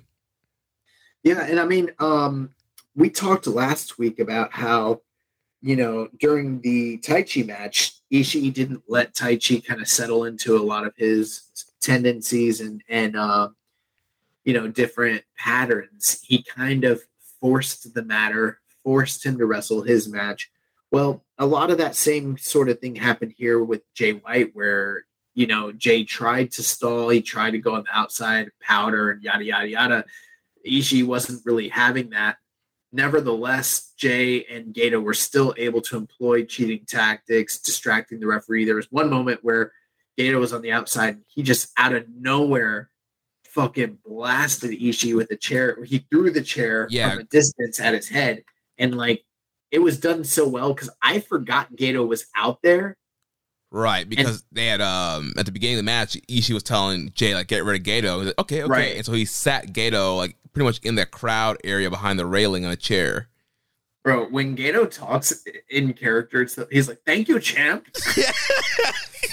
Yeah, dude, Gato freaking cracks me up. Bro, he cracks me up. He's like, "Okay, I'll relax. I want you right here, no problem. Thank you, champ." It's the best. Yeah, and then he's like, "What happened?" He's like, "I was sitting right here. What happened?" I was sitting right here. He's whole head is busted. He's just on the ground. He's like, "Whoa, what happened?" But so they use that tactic, and that kind of shifted the momentum. But from that point on, for the most part, that was early on, and that kind of gave Jay an edge to kind of catch up with Ishii, who was kind of streaking early on in the match, and from there it became a much more even affair. But this match was great. Easily match of the night, one of the best matches of the tournament. I think for many people, this is going to be their match of the tournament so far up to this point. And these guys just showcased the same kind of intensity and chemistry that they've showcased many, many times before. They played off a lot of the big spots and matches and finishes that they've had before. The closing sequence was insane. This match was great. Really, really good.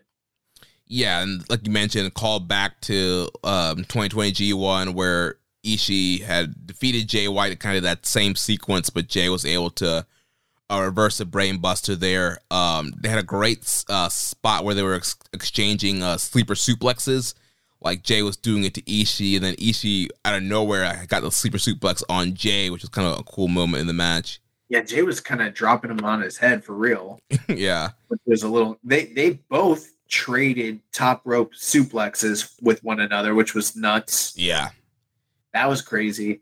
I also liked there was a little bit of that where they're both doing the same thing to each other. So the famous spot that Ishii does, he gets a guy in the corner, he gives him the elbow and then the chop and the elbow and the chop. And then at a certain point, Jay White got sick of it. He started doing the same thing to Ishii in the corner, and then Ishii reversed it, and then he gave it back to him even worse. So there's just a lot of hard hitting intensity here. These guys were really working pretty fast paced action. Yeah. So yeah, towards the end, Ishii was going for the vertical drop brainbuster. Jay slips out and hits the Blade Runner. 1, 2, 3. Gets the win, and Jay White remains undefeated in the B block. He's now up to 4 points. Yeah, and that puts Ishii in a really precarious position because that's his second consecutive loss in the tournament. And it does not, at this point, feel like he has a shot of getting that potential. We don't even know if he's going to get it, but that potential Naito booking of okay, I'm going to come back from this because, we'd already heard rumors that Ishii was on the chopping block, might not even been in this year's G1 anyways. And now that he's 0-2, it's you think he's going to go, undefeated for the rest of the tournament? Seems highly unlikely. And even if he does, that's something we haven't really touched on. For some of these guys that are favored, like Okada in A block and Jay White in B block, when you lose to them, if they're not your only loss in the entire block and you wind up let's say going undefeated the rest of the time and then you tie them, they're probably going to have the tiebreaker over you. So for a lot of guys, when they do lose to those individual wrestlers just early on, that's the death knell. It's it doesn't matter what you do the rest of the time unless something happens where those guys lose a few matches, you're gonna drop the tiebreaker to them anyways. And that's pretty much the end of your tournament. Yeah, Jeff Cobb is in that position right now in the A block. He lost to Okada, and so now he pretty much has to. He's in a spot where he pretty much has to win, like you said, all his matches, so that way he can at least have more points, or if it comes down to a tie, at least try to be somewhat even to maybe it comes up to a playoff or something. But he's going to really have to make sure he wins all his matches to be able to knock Okada out for winning the A block. There was also a moment where Jay White hit Tomohiro Ishii with his own brainbuster as well. Yeah, that was dope. Yeah, there's a lot of cool stuff here. Definitely a big recommend if you haven't seen it. Post-match, we got a question about it, but post-match, Jay White decided that he was going to cut a promo in Japanese for the fans. And then he called in one of the young lions to come in and translate for him. And then he proceeded to just clap rhythmically nonsense over and over and over again. And basically, this was him mocking the Japanese audience for not using their voices and not going against the mandates and not cheering and all that, where they're still just clap crowds. So, the guy's a heel and he's doing heel shit and it's working. Yeah, it's when he called Oiwa in to translate. He's like, come in and translate to the people. Yeah, this is the language you guys speak, right? You guys clap, right? That's your deal. Yeah, I also think it was a troll on Kenny Omega, because that week, the Kenny Omega Japanese promo where he first cut his promo in Japanese was kind of going viral on the internet for some reason, and I think it might have been a little troll on that also. Oh, it's exactly what it was. But in any case, that was his his show closing segment. So great promo from the champ. Yeah, and ESJ in the Discord says, I think we're going to need an in-depth analysis of Jay White's post-match promo from his match against Ishii. What he said was,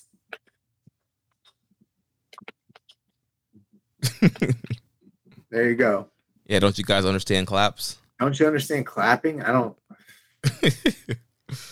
There's not much to really dive into. I mean, I thought it was pretty, cut and dry what he was saying. I understood it. Yeah. I got it. So moving on to night 5, Sunday, July 24th. Show opened up. First tournament match was from the D block. El Phantasmo picking up his first win in the tournament. He defeats Yujiro Takahashi 15 minutes and 39 seconds with the Thunder Kiss 86. Yeah, so the match starts off. Obviously, Yujiro is a quote-unquote Bull Club member, but he is also a sub-unit member of the House of Torture. El Phantasmo comes in as a Bull Club member. They do the Hold Too Sweet, everything like that. Everything is, good. And Yujiro he propositions El Phantasmo. He says, you give me this win, let me get the 2 points, and I'll give you Peter for the night. Yeah. And El Phantasmo was thinking about it. And he's like, I'll take you up on that offer. They 2 sweet on it. They shake hands, gentlemen's agreement. Peter looks very confused and kind of concerned about this arrangement that the gentlemen have made. And Yujiro tells El Phantasmo to lay down. Now, here's where you're getting played. El Phantasmo could have just forfeited the match and walked out of the ring and left with Peter. Just remember all those times where Godfather gave people the opportunity? You could either wrestle me or I'll let you go home with the hose. Yeah. And they would leave and he would win the match. Yeah, be a count out, yeah. I don't understand why that Yujiro must not have watched the Attitude Era on Peacock. You must not have played WWF No Mercy for the Nintendo 64. Okay, when you play the branching storylines, that was always an option in intercontinental, branching storylines. So, so Yujiro basically was like, all right, well, let's have the match. You lay down for me, and he takes sweet time, lays on top of him. Phantasmo rolls him up, lets him know real quick, we're gonna have a real match, and then these guys had a bullshit laden cheat fest match. But even though the match wasn't great, it is Yujiro. ELP was awesome in the match. Yeah, this is what I'm talking about when we're talking about like, the Finlay Yujiro match. Like ELP, yes, there were still the shenanigans and some cheating and the whole Peter thing, but ELP, when it came down to it, was working super hard. He hit a Asai moonsault in this match. He's bumping around. He's throwing super kicks. He's, doing those high flying and working really hard and having, a pretty decent matchup here with Yujiro. Now, down towards the tail end, they started to really employ a lot of the House of Torture shit. Mm-hmm. And this is something we're starting to see throughout this tournament. It's not a storyline that's at the forefront. It's not like remember a couple of years ago where it was really in your face, like, who's the real leader of Bullet Club? Is it Evil or is it Jay? Yeah. It's not like that. But we're seeing these matches between House of Torture and Bullet Club members, and it's kind of becoming this like sub storyline kind of in the background where these guys are not totally cohesive. They're not getting along, which is to be expected. And we're seeing the House of Torture guys come out and cheat for one another. And that was sort of what was going on here. You had, Show sort of try to interact and utilize the wrench, and freaking Phantasma was able to do the famous Eddie Guerrero spot where he clanked the wrench, threw it in Yujiro's hands, fell down on the ground, did the big sell. The referee sees it and then makes them get rid of it. When Yujiro turns around, boom, dick punch. And that was the big setup for the Thunder Kiss, which is what allowed ELP to get the win. And this is what I alluded to earlier when I talked about Tama Tonga sort of being able to anticipate and understand how to overcome the cheating ways of Chase Owens. Mm-hmm. We saw that on display here again with ELP against Yujiro. So these guys that are in the same factions, they kind of know each other's tactics. Right, I'm sure, yeah, ELP knew that Show and these House of Torture guys were going to get involved somehow, so yeah, I was able to outsmart those guys, outwit them, like you mentioned, pull the Eddie Guerrero spot. He hits Tope on Show, clears Show out, hits Thunder Kiss 86, gets the win, and then after the match, ELP leaves with Peter. Yeah, now, keep in mind, it was consensual. He gave her the option to go with him, and she obliged, and so they left together. And Yujiro was embarrassed and also just kind of shocked. He's on the ground holding his nads, looking on. His girl walks away with one of his mates, and yeah, in the post match promo, ELP is like, you know what consent means, right? Consent. Oh wait, what? He said that to Peter? Yeah. Oh, see, I thought, okay, let's back up. Yeah. I was laughing because I thought you were saying he was cutting a promo like that on Yujiro. Oh, no. He was talking to Peter. He's like, consent. You know what consent means, right? She's like, yes. And that's kind of fucked up. I don't know if I like that. And she's like, what does ELP stand for? He's like, whispers in her ear. And like walks off of her. Oh, I don't know if I like all that. Oh man, but yeah, we had a question from Dark Soldier. He said, "Poor Yujiro. He loses his match, loses the function of his balls during the rest of the night, and he loses his girl. Also, does that mean that if someone beats Phantasmo, they now get Peter?" No, I don't think that's how it works. Again, it has to be, consensual. Like Peter has to agree to do this. This is the king of sports, okay? Not the king of human trafficking. So yes, no, you don't get someone as a slave or as a sex object just for defeating another person. I don't know if I like this whole Phantasmo.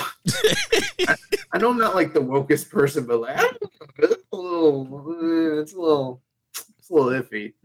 Yeah, it's gonna be interesting to see if Peter kind of remains with Phantasmo throughout this tour, or just going forward in the future. Like, I don't know, man. Yeah, I was wondering that too. Like, are they gonna be like a on-screen duo now? Like, I think if I was her, right, and I was looking at the upside of career trajectories, Would I rather be on the arm of ELP and a valet to him as he's on his rise in the company, or would I like to stick with Yujiro in the House of Torture as his hoe? Yeah. I don't know, man. Like, ELP definitely seems like the better option there. Yeah. So moving on to the next matchup here from the B block. Also, I just want to say, like, some of the commentary too from like Charlton Kelly, I was like, you guys are playing fast and loose here. Yeah. Like, y'all got wives. Like, what are y'all doing? Like, we're not gonna get on TV with this content. Yeah. Oh man. So moving on to the next matchup from the B block, we have the Cold Skull Sonata defeating Taichi with a O'Connor bridge, 16 minutes and 1 second. I thought this match ruled. I thought that this was, you know how we always talk about, like, you don't know what Sonata you're going to get, whether it's good or bad Sonata. We got good Sonata, like the motivated, like ready to play Sonata. And same thing with, well, Taichi's been game the whole tournament. So this is just another great match in, you know, it's only 2 matches, but so far what is a pretty stellar G1 resume for Taichi this year. And unfortunately for Taichi, he picks up a loss, so he's 1-1. But remember when I was talking about how in this tournament we're starting to see the elaborate reversals and crazy closing sequences? Nowhere else in the tournament was that more on display than in this match in particular. These guys just went round and round and round and round and round. And I mean, there was a lot of times where I thought the match was over. They kept doing false finishes and crazy reversals. And very hard fought match. There's a lot of allusions to both men's histories with All Japan, but different eras of All Japan and their training and upbringing and stylistic backgrounds. Chris Charlton did a great job there. But they went out there and they had a really hard-hitting, very technical, crazy match. I bought on a few of the different finishes. I thought there were many times where Taichi or Sonata could have won, but ultimately Sonata was able to use his technical acumen to get that roll up, that O'Connor roll. But great match. Yeah, Taichi targeted the orbital bone of Sonata, who just recently came back from that broken orbital bone. So he was doing the Kawada kicks there, that the big like sumo strike there.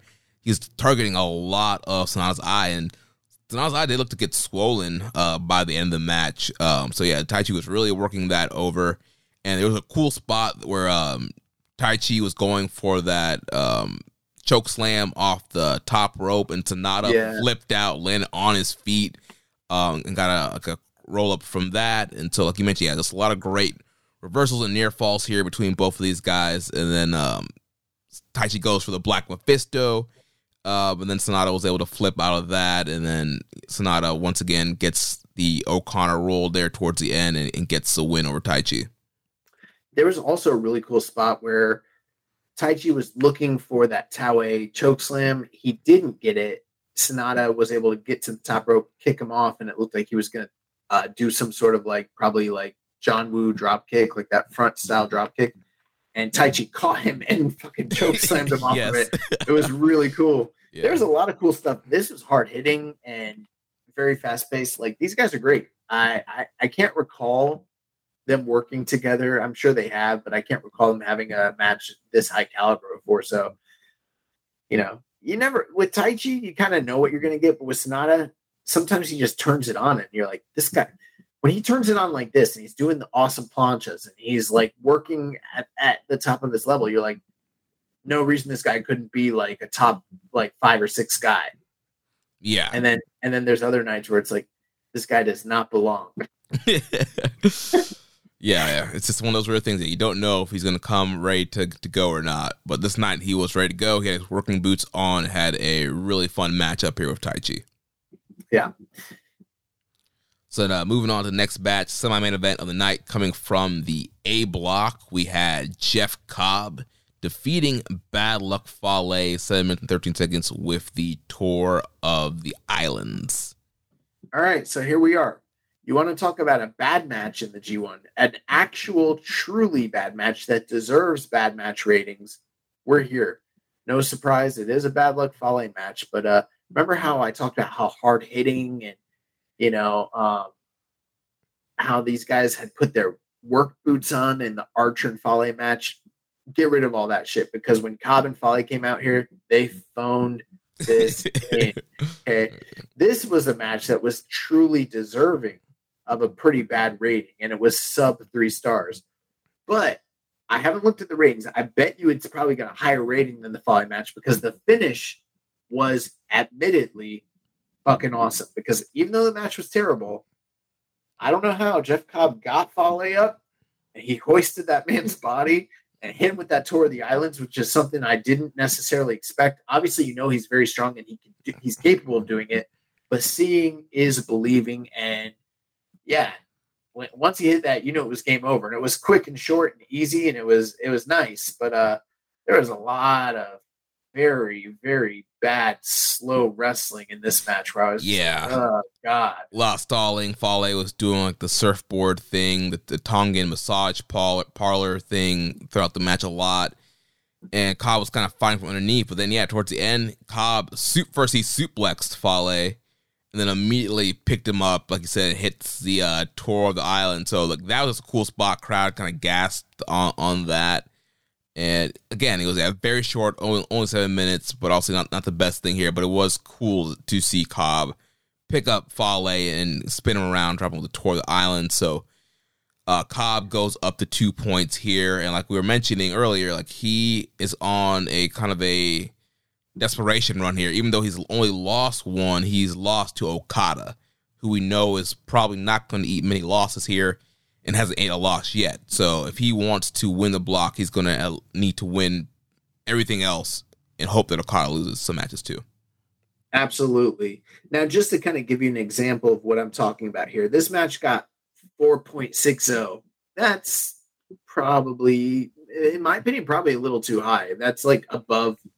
I would probably go like 2 stars. I don't know what you gave this match. I think I went 2 on it. Let me see. Yeah, I went 2 on it. Right. That's what I would give it. So, you know, that's pretty bad. The cage match users went a little higher on it. Fale Archer, they went 3.72. Now, I know we're splitting hairs here, but like, in my opinion, give me the hard-hitting, crazy match with the aerials and the chairs on the outside and a bad finish any day over whatever the fuck this Fale Cobb match was. That's all I'm saying. Yeah. Either way, just give me a G1 with no Fale. You know, I didn't want to mention it because I haven't done it yet, but I did want to, you know, I know that it's always been kind of my idea for them to do this 4 block, but what they're doing is not what my intentions ever were when I first initially kind of suggested it. Right. And yeah, the problem is 4 blocks is some of the guys are in here. Like, why is Fale in here? Why is Yujiro still in here? Like, you have companies who are begging to give you guys, you know, right. People want Jake Lee in, they wanted T-Hawk in. Like, all these companies, like, yeah, here, take our guys. You know, I'm sure there were other AEW guys who wanted to come in. Like, right. What I was thinking we could do, or maybe I could do, is like, what if I got rid of the 8 guys that I think shouldn't be in this and then just came up with my best scenario A and B block and see what that would look like on paper. Obviously, it would probably look a lot better than what we're getting so far. Yeah. So moving on to the main event of this evening came from the C block. The ace, Hiroshi Tanahashi, defeats Tetsuya Naito 22 minutes, 22 seconds with an inside cradle. Yeah, man. So something I kind of alluded to earlier, Naito loses the first night to Goto, unexpected. But then he comes in against Tanahashi, who has also lost his first match of the night against Aaron Henare. So they both come in here with a single loss. And we already talked about how detrimental 2 losses in this tournament is. And these are 2 of the biggest names in the C block facing off against one another. Lots of history, main event. This is a pretty important match in the trajectory of this tournament. undoubtedly. And I think a lot of people, just based on the stakes involved, probably would have expected Naito to pick up the win here. Unfortunately, it was not to be, and Tanahashi picks up the win. So that puts Naito in a very, very precarious spot where it's like, at this point, he needs to win every match for the rest of the tournament, and he needs Goto and Tanahashi to lose a certain number of matches, which I think is feasible, and he needs the math to just work out 100% perfect in his favor. Now, we've seen him go on comeback storylines in the G1 not even that long ago. So I don't think that it's unreasonable to believe that this is the 2022 4-block version of Gato's miracle comeback storyline. He likes to do those in the G1. It's not unreasonable to think that that's what's happening here, but it's also very possible that we've got Naito in a position where it's like, even if he wins the rest of the tournament matches, he's done already. Yeah, however, though, I do think that Naito is in a better spot than Jeff Cobb, even though Cobb has only lost one time so far. Because like you mentioned, the two guys that he's lost to now are Goto and Tanahashi. We know it's very plausible for Goto to eat a bunch of losses going forward. And for Tanahashi, like we mentioned in the preview, his point total has been dipping year over year. And he lost to Aaron Henare in the opening of this tournament. So Tanahashi's at a state where he can pretty much lose to anybody. So I think Naito is in a... Also, he's going to have to win his next 4 matches, but I think he has a better shot of winning the block, even though he has 2 losses. A couple of years ago, these two guys had a match in the G1 that was one of the best matches of the year, one of the best matches of the G1, and like an all-time classic, and it was unexpected. This year, these two guys faced off as recently as the New Japan Cup, and it was a severe disappointment, sub 4 stars, very below par for what they kind of put out there. In my opinion, this was a very good match. I think that this kind of splits the difference between the expectation of those two types of matches. I'd probably go somewhere between 4 and 4 1/4, I suppose, but they really played off a lot of the, there's a lot of history between Tanahashi and Naito. They played off on that quite a bit. There was a point in the match where Tanahashi started to kind of dip into the black hat version of Dick Tanahashi, which is something I appreciated. The one spot, namely, was where he was on the top rope. No, I'm sorry. He's got his opponent laid out prone in front of him. He's on the second rope, and that's usually where he does the pose, does the forward senton flip, and instead of doing the senton flip, he just jumps down and stomps on Naito's bad knee. Yeah. and everyone booed it because it's like, this man has bad knees. He's got a bad wheel. You kind of know what that means. And then he starts hitting him with like dragon screws. I don't know. And it's like, oh, okay. And bro, this is the thing. Remember, I don't remember who we were doing the review with, but we were doing a review of The Forbidden Door. It was probably with Floyd, right? Yeah, with Floyd, yeah. And they talked about how Tanahashi had to be the face in that situation because he couldn't get the heat against Jon Moxley. And I was like, no. If this guy wants to get the heat, he can do it anytime he wants. That was on full display here. He stomps on the guy's legs and he just slowly lifts his head up and the bangs are in his face.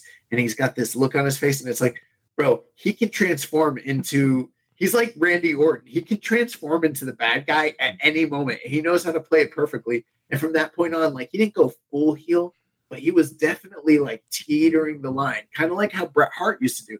So good. Yeah, there was a spot early on where he hits the tranquilo pose instead of doing the guitar strum. Yeah.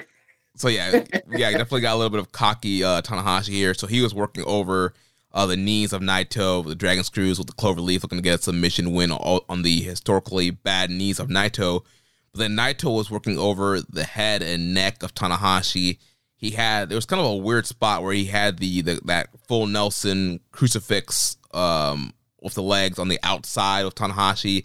Yeah. And like it got to like 19, and like you got to tell like Red Shoes held the count back a little bit so that they could like both get back in the ring.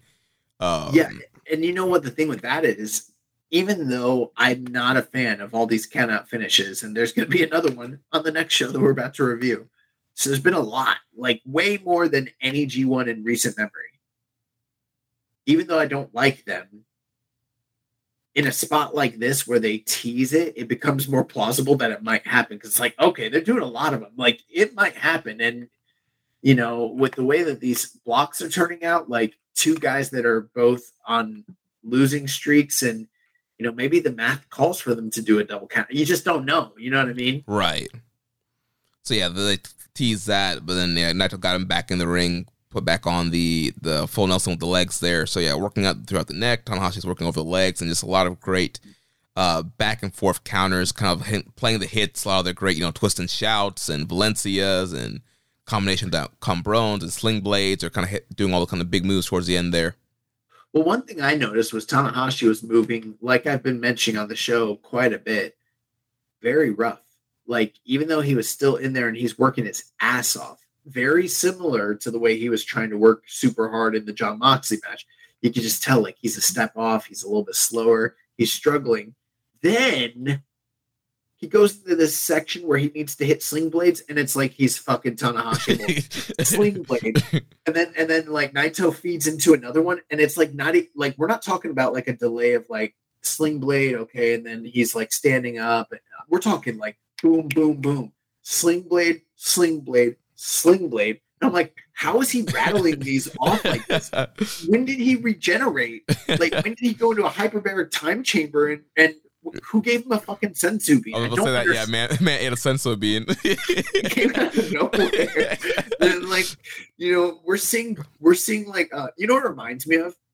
It reminds me of Anderson Silva. Anderson Silva, one of the greatest fighters of all time. When he started hitting like the later years of his prime, he would like be looking bad, and then suddenly he would do something amazing, and it would be like a flash of what he was, and you're like, it's still in there. Like, that's what Tanahashi's like right now. Like, we're in that weird, like, kind of quasi phase. But like, then after he hit those Sling Blades, he was looking rough. Yeah, he went up for the high fly flow, had a hard time. It was taking so long for him to hit those high fly flows. Yeah, he had a hard time getting his footing there. He went for it. Naito moved out the way. Naito hit that jackknife roll-up pin that he does for a great near fall there. Well, you have to remember, that was an important spot because during the New Japan Cup, that's how he beat Tanahashi, with that exact setup. Tanahashi hit the standing high fly flow, and then he went up to hit the proper one, missed.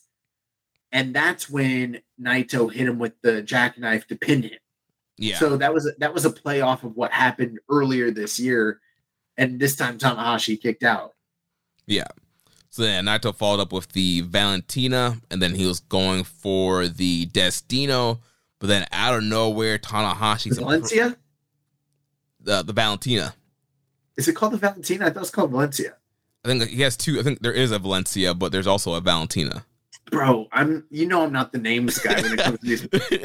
He hit him with the Northern Lights bomb. That's what he hit him. Hit him with the snowplow. He hit him with the snowplow, and again, he dropped Tanahashi on his dome, just like he dropped Goto. Like they're close. Like they're like in that Hashimoto, like Austin Aries. Like I can't tell if he's really landing them or not. Maybe he's doing them so good that it's like he's perfected it because it's like he's barely grazing it. I don't know. Yeah. But yeah. Either that or he's blasting them. Yeah, either way, it looks devastating. It looks bad. So yeah, then he goes for Destino, and then Tanahashi pulls the inside cradle, the flash pin. 1, 2, 3. Ace is on the board, 2 points. And like we mentioned, Naito, he's on the struggle bus now. He has to win his next 4 matches. Bro, I rewound that roll-up counter into the small package 3 times to understand how he did it. I still kind of don't understand how he did it. It wasn't registering with my brain for whatever reason. But, yeah, he did it. So, fuck you, Naito. Fuck your knees. Fuck your life. Bing bong. Bing bong. Oh, man. The Ace rolls on. Ace gets 2 points back on the board here, increasing his chances of winning this block. And Naito, the journey's on. He has to win the next 4 straight in order to win this C block. We had a question here from Mecha God Zuki. Has the dream of another Naito G1 been shot down? No, I think he's still winning the block. I just think that this is a comeback story. If he loses the remainder of his matches, I would be surprised. Who does he have left in that C block? Well, let me scroll down here to the rankings. So he faces Sabre on the last night. Yeah, I was going to say, off the top of my head, the only guy that really poses a real threat is Sabre. And I think that that's going to be, he has to beat Sabre. And I think Sabre already beat him in the finals of the New Japan Cup this past year. That's going to be his revenge, is by beating Sabre in the finals on the last night to win the block. Yeah, he also has to face Aaron Henare, who's somebody he could beat. He gets to face Kenta, which is done. He's going to beat Kenta. And he also has to face Evil. Oh, that's easy. This is a done deal. He's going to beat all those guys. Yeah, I think the path is set pretty clear for him to win these next 4 and get to the finals. Or semifinals, at least. Nice. So let's talk about night 6. Yep, so night 6 that aired this morning, Tuesday, July 26th. Jumping to the tournament matches. First, from the B block, we had the Crown Jewel Chase Owens defeating the Great Okan with the package pile driver, 11 minutes and 58 seconds. Interesting match. It wasn't something that I was thrilled with, but it wasn't bad either. I thought that they did some good work here. The really interesting thing was how at the tail end, Chase was able to outsmart Okan and find an opening to hit the C trigger and hit the package pile driver. And it wasn't through really nefarious means. I mean, this is the closest thing to a clean victory Chase Owens could have possibly gotten over Great Okan. So, I don't understand why Lance Archer can't lose to Fale, but Great Okan can lose to Chase Owens. And this is the second time this year that Great Okan's lost to Chase, because he lost him at Capital Collision. Yeah, maybe they're telling a story where Chase just happens to be a guy that has his number. I don't know. But it is funny. You always hear people be like, we've been saying it from day one, Great Okan. This company is heavily invested in Great Okan. He's going to be a top guy. And I'm like, he lost Chase Owens twice this year. Yeah, the booking is not leaning that way. But I'm just playing. I still think that they got those plans in place. It's just, he lost Chase. Yeah, and at the beginning of the match, Chase did throw powder in his face, because as soon as I forgot about that, yeah. In the ring, as soon as he pulled off the question mark mask, Chase I want a gif of that. Chase just ran up real quick, threw the powder in his face, and then got the advantage from there. Bro, I've thrown powder in my eyes many times. It doesn't do shit. And if you're wondering why I did it, it's to see if it works, and it does. This man powdered himself. But yeah, so Okan was kind of fighting from underneath after the powder shot. But then, like you mentioned, Chase was kind of able to outsmart Okan and hit the C trigger and hit the package pile driver to get the win here. So Chase has Okan's number this year. It's beaten him twice. They've also had the feud with the tag titles of Okan and Cobb against Chase and Fale. So Chase here picking up 2 points. And this was Okan's first match of the tournament. We're 6 nights in, and this was only Okan's first tournament match. So not in too bad a shape. He can still reel off 4 or 5 wins and end with a decent point total. So moving on to the next match from the C block, we had Evil defeating Kenta via count out, 10 minutes and 13 seconds. Yeah, every now and again, I'll be listening to a podcast or I'll be reading up what people in forums or different fan groups are saying. And one of the recurring themes, one of the recurring storylines and hopes and wishes that I see from these fans is I can't wait till we get this Bullet Club Civil War. I can't wait till we see Bullet Club proper face the House of Torture. And I just think to myself of the various matches that could possibly be taking place between Evil, Yujiro Takahashi, and who else is in that group? Dick Togo and Sho. Dick Togo, Sho, and Yujiro Ta, and then I think of like who they could be facing in the Bullet Club, and Fale,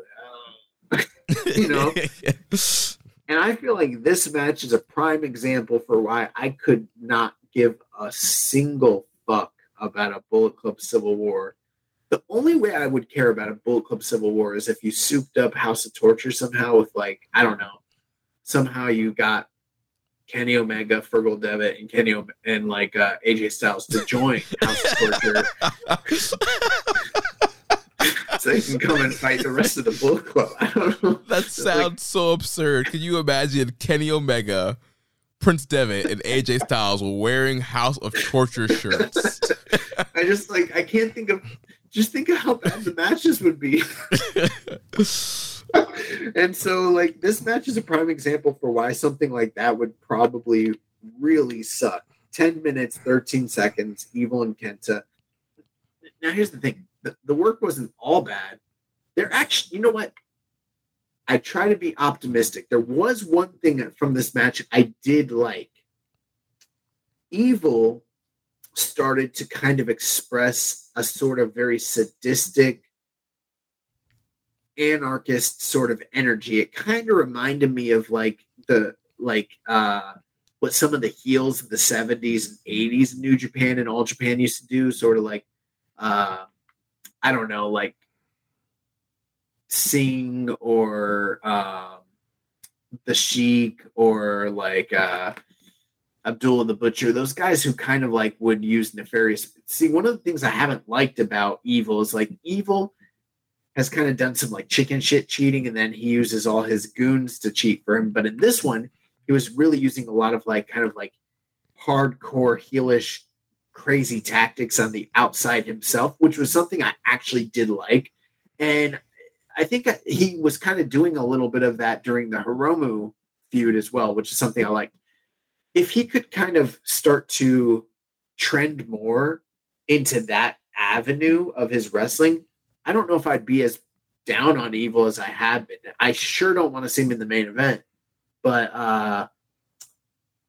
that was one positive. But for the large part of this match, there was a lot of comedy, there was a lot of interference, there was lights out, there was Sho, there was Dick Togo, there was no garrotes, but it doesn't matter. There was just so much bullshit in this match that it wasn't enjoyable, it wasn't good. It was like a microcosm of the things that have been bad with New Japan for the past 2 years.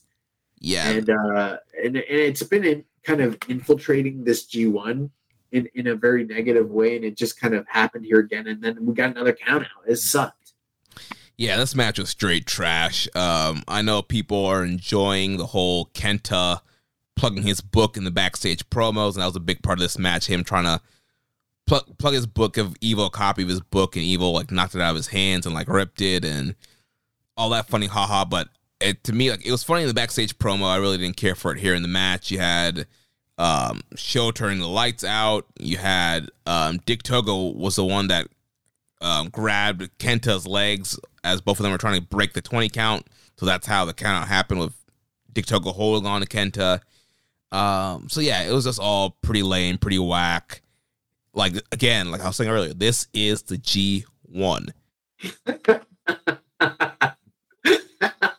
I want. Sorry. This is funny. I want great matches. I don't want to, if Evil wants to do this stuff, fine. Keep it in the never 6-man title division. Keep it on that low card, undercard stuff where it's light, funny, and it's whatever.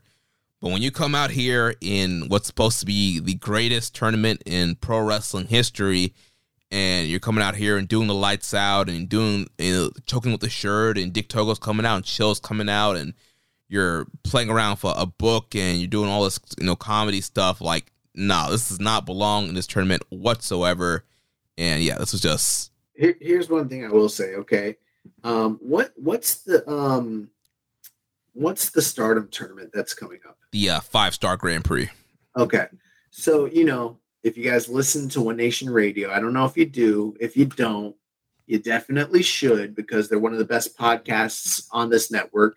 And every week James Boyd and Rich Latta talk about Stardom. Now, I always listen to it, even though I don't know what the fuck they're talking about. The same way I listen to them talk about music and sports, not like fake sports, but shoot sports. And I don't know what they're talking about, but I still listen anyways because they're my friends. But there's a reason they call James Boyd Dr. Joshi, okay? And by they, I mean me. I'm the one who came up with that. There's a reason I call him Dr. Joshi. It's because that's his shit. Like, he loves Joshi wrestling. And he's been ridiculing me, and I've been no-selling, but he's been ridiculing me with a tweet that Stardom put out about how the 5-Star Grand Prix is the greatest tournament in all of wrestling. And they put it out like a couple weeks before the G1 came out. And he was like, see, this is foreshadowing. They already knew. They already knew that, like, this is going to be the year that the G1 is going to be down and, like, that they're going to take over this shit.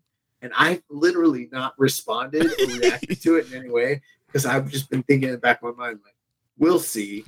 We'll see. It's funny. Dude, Hatman Rasta, he looked at the G1 lineup. He's like, oh, they got Yujiro in here? They got Fale in here? David Finlay? Hanare? Send a tweet. Send a tweet. So I've been, and now with this kind of bullshit, I can't respond to it. I can't be like, oh yeah, James. I have to just eat it. The only reason I feel comfortable talking about it is because I don't think he regularly listens to our show, so I feel fine talking about this. But like, every couple days I see him like reshare that fucking tweet in response to how things are going with the G1, and I'm like, bitch.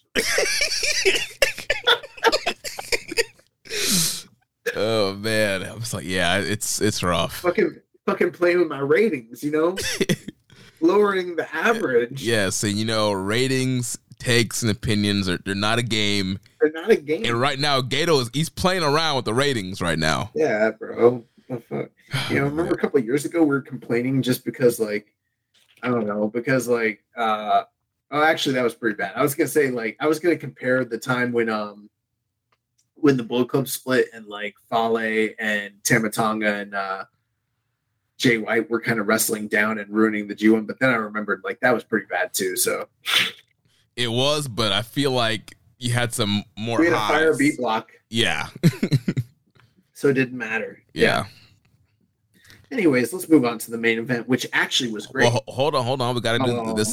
The semi-main event from the A. I skipped it. My bad. From the A block, the Murder Hawk monster Lance Archer defeating Filthy Tom Lawler with the blackout. So this was good. These guys have never worked together before, right? Not that I can recall. Maybe Warrior Wrestling, but I think this was a first-time matchup. Yeah.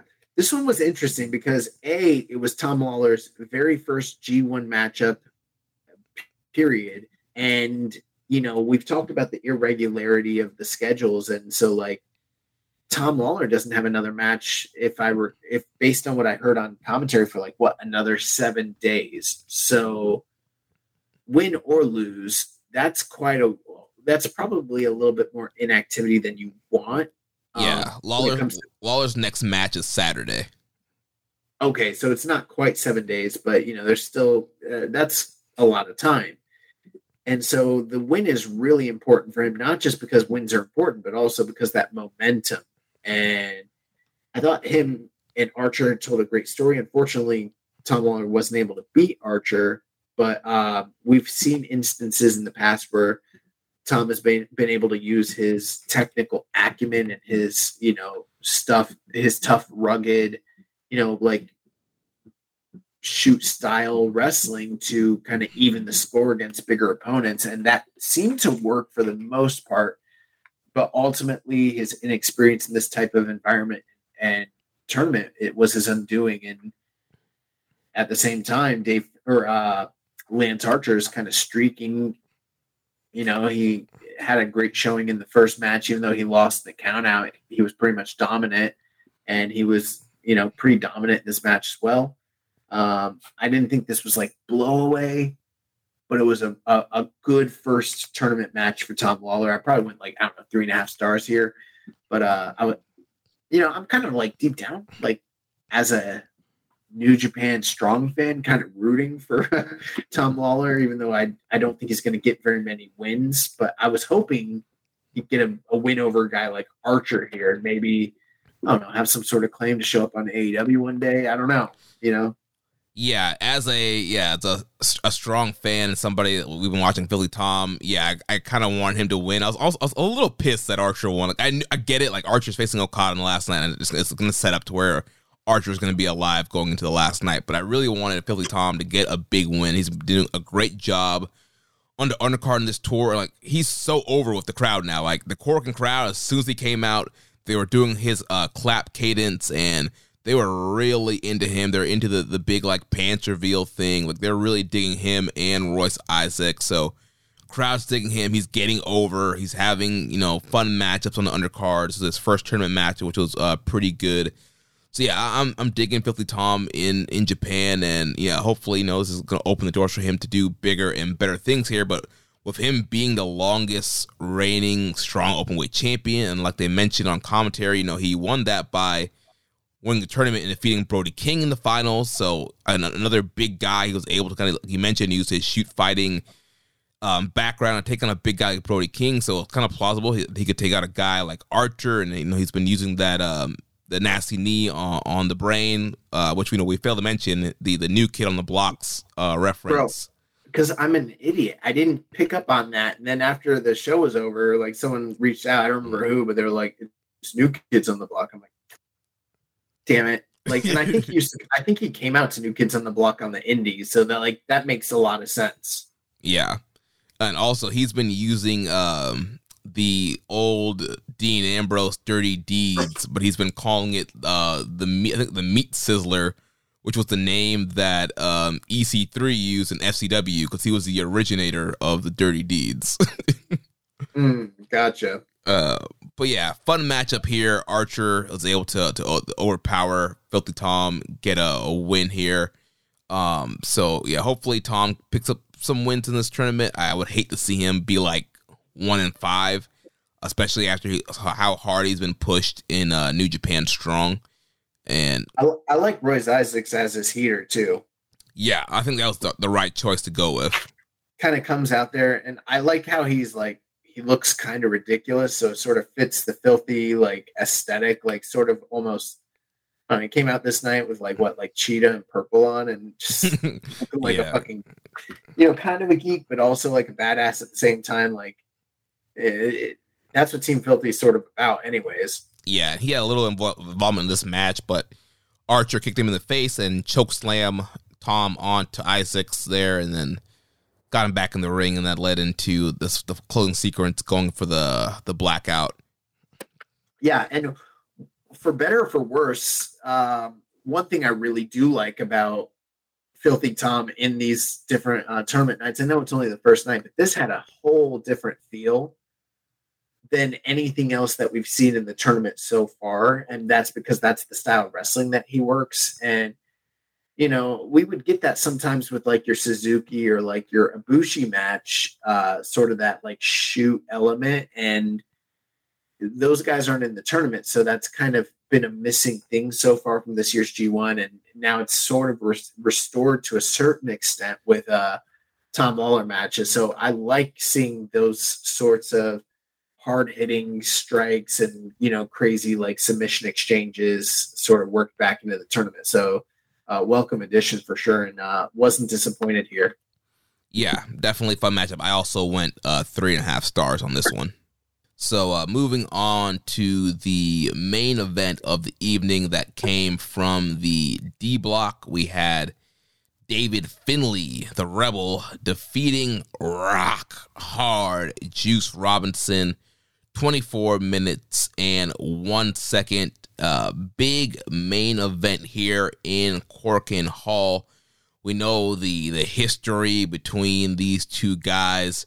Obviously, former tag team partners. These guys have won the World Tag League together. They're former IWGP World Tag Team Champions. Prior to this match, they had 3 singles meetings in their history, with Juice winning all 3 of them in 2016, back when they were in the openers of cards when they're in that young lion phase. So much history here between these two guys, and we know going back in April to Windy City Riot in Chicago, the night that, Juice worked the world, he was saying he's going to retire, and there was this whole kind of send-off for him.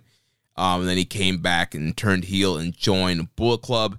Now, he didn't directly turn on Finlay, but clearly kind of, ignored Finlay's calls, joined the Bullet Club, went heel, and just kind of left Finlay high and dry. And so that all sets the stage here for this kind of big one-on-one meeting.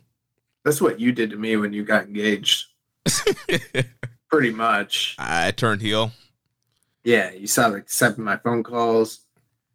Stop checking in with me. I like when you check in.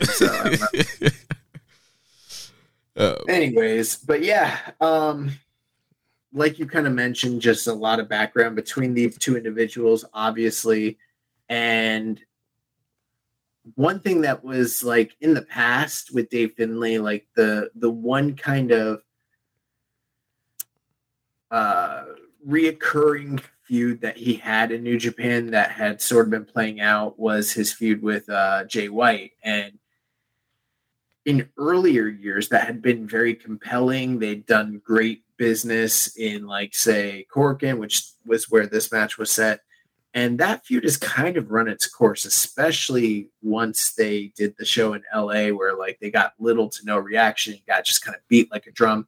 And it was like, all right, that feud's sort of over. So, we're at this point now with Dave Finlay. Like we mentioned, it's his first G1. He really needs to make a name for himself. He needs the right opponent to kind of make an impact and sort of establish a rivalry against. That Jay White thing is done and kind of totally gone. Like the levels of their careers are so imbalanced at this point. It's not even fair for them to even be having matches until potentially Dave Finlay, elevates himself. And I think that's what they were trying to do here with him and Juice.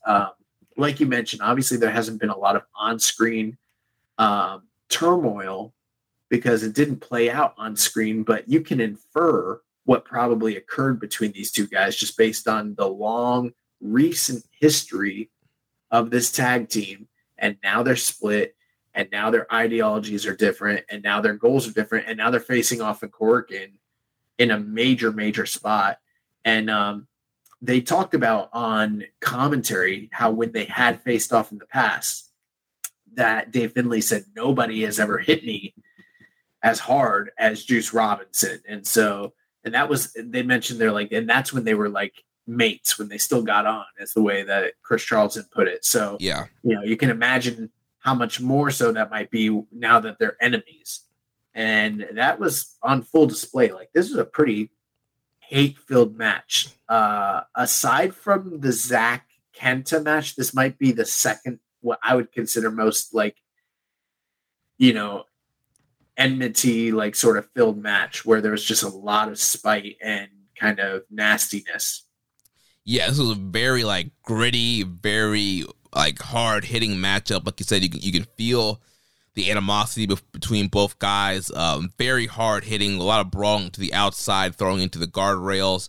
Mm-hmm. Juice took the mat on the outside up to expose the hardwood floor, which he ended up eating a back body drop on. And then later on in the match, he gave Finlay a pile driver on the exposed floor, which got a nice, gas from the crowd. Yeah, definitely. I thought that Juice did a great job in this match, kind of stooging off for Dave Finlay quite a bit, like really selling. Like he sold a lot as a babyface before, but it was like kind of like that tough guy selling. It wasn't like, oh my God, I'm dying so I can be extra, like, extroverted about what's happening to me. And he's using these high-pitched squeals and screams. Yeah, and he's like, I'm sorry, I'm sorry. Yeah, and begging off and just kind of being a fool about it. And Dave Finlay's not even, like, feeding into it all. Like, he's just got this, like, badass, like, demeanor about him the entire time. So there was kind of a big contrast between the way they were approaching the match. But one thing that pissed me off, really, really pissed me off, was like towards the tail end of the match. They gone through hell and back. It had this classic war, and Dave Finlay hits the springboard stunner off of the second rope, the same move that he used last year in the New Japan Cup to beat Jay White. And it's like, oh my God, he landed it out of nowhere. He's got Juice finished, and then he like kind of like, while pinning him, pins the inside leg instead of the outside leg and pushes him towards the ropes. And it's like, I get it. I know this has got to happen. I've seen it a million times, but I'm like, just fucking grab the right leg, you idiot. And then Juice puts his foot on the ropes, and I'm like, you idiot.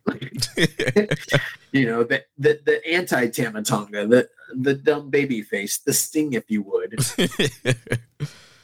Yeah, that was close to their fault there, because the same sequence that he used in the New Japan Cup. So I thought that was going to be the win there. But Juice gets his foot on the rope. We did get a ref bump towards the end here. Initially, when it happened, I was like, oh boy, here we go. In fact, I feel like this still, even though the match was great, it did detract a little bit from the match for me still. Yeah, I don't think the ref bump was necessary, but it wasn't as egregious as some of the stuff that was happening in like the Evil matches or stuff like that.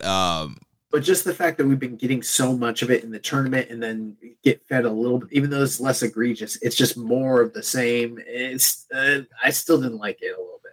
Yeah, so there was a ref bump, and then Juice grabbed the U.S. title. He was going to hit Finlay with it, but Finlay grabbed the shillelagh, which he's been carrying around for a couple months now, and he went to hit Juice. Juice blocked it with the belt, but Finlay knocked the belt out of his hands with the shillelagh, hit Juice with the shillelagh, went for the pinfall, got 2 count. He lifted Juice up before the 3, hits him with the Trash Panda, which is a brain buster to the knee, and he gets a big win here in the main event, Korakuen Hall. He's able to beat Juice Robinson here, and so kind of big win for Finlay. Yeah, there was also during the match a lot of exchanges revolving around Juice hitting him with the right hand of God and sort of like getting the hand injured. He couldn't land it, then he had to throw it with the left, and then he was able to land it with the right. Other way around, the left hand got hurt, and he had to throw it with the right. I knew it was something like that. And then from that point, like, he landed it a few different places. There was one really impactful spot where Dave Finlay did a flying nothing to the outside. Yep. And you always know they're going to get caught when they're doing a flying nothing, where like, it's like, what, hypothetically, if you had landed that, what would that have been? Right. You just kind of like hurled your body in the air. I just jumped in the air with no intention to get punched in the face. Okay.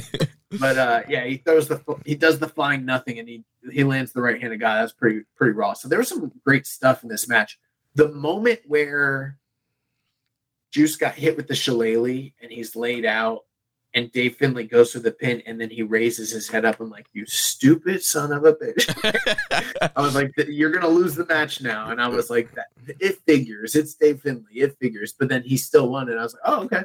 Yeah, I guess they need to give him a stronger visual pin. All right.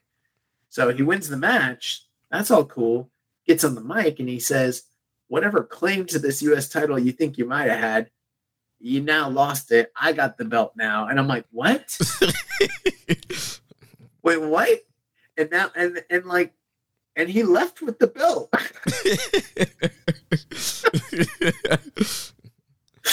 So, we're going to hear from Ospreay on this whole thing, but I'm like, what? Like, at the end of the tour, it's supposed to be, Juice and Ospreay again. And I assumed that the quote unquote U.S. title was going to be, somehow involved. Clearly, we still have a Dave Finlay Ospreay match coming up, and who knows? I don't have confidence that Dave Finlay's not going to drop a loss to someone between now and the time he wrestles Will Ospreay. Right? Is this red strap just going to keep getting passed around, unofficially throughout the D block until the end of the tournament? Like, I don't get it.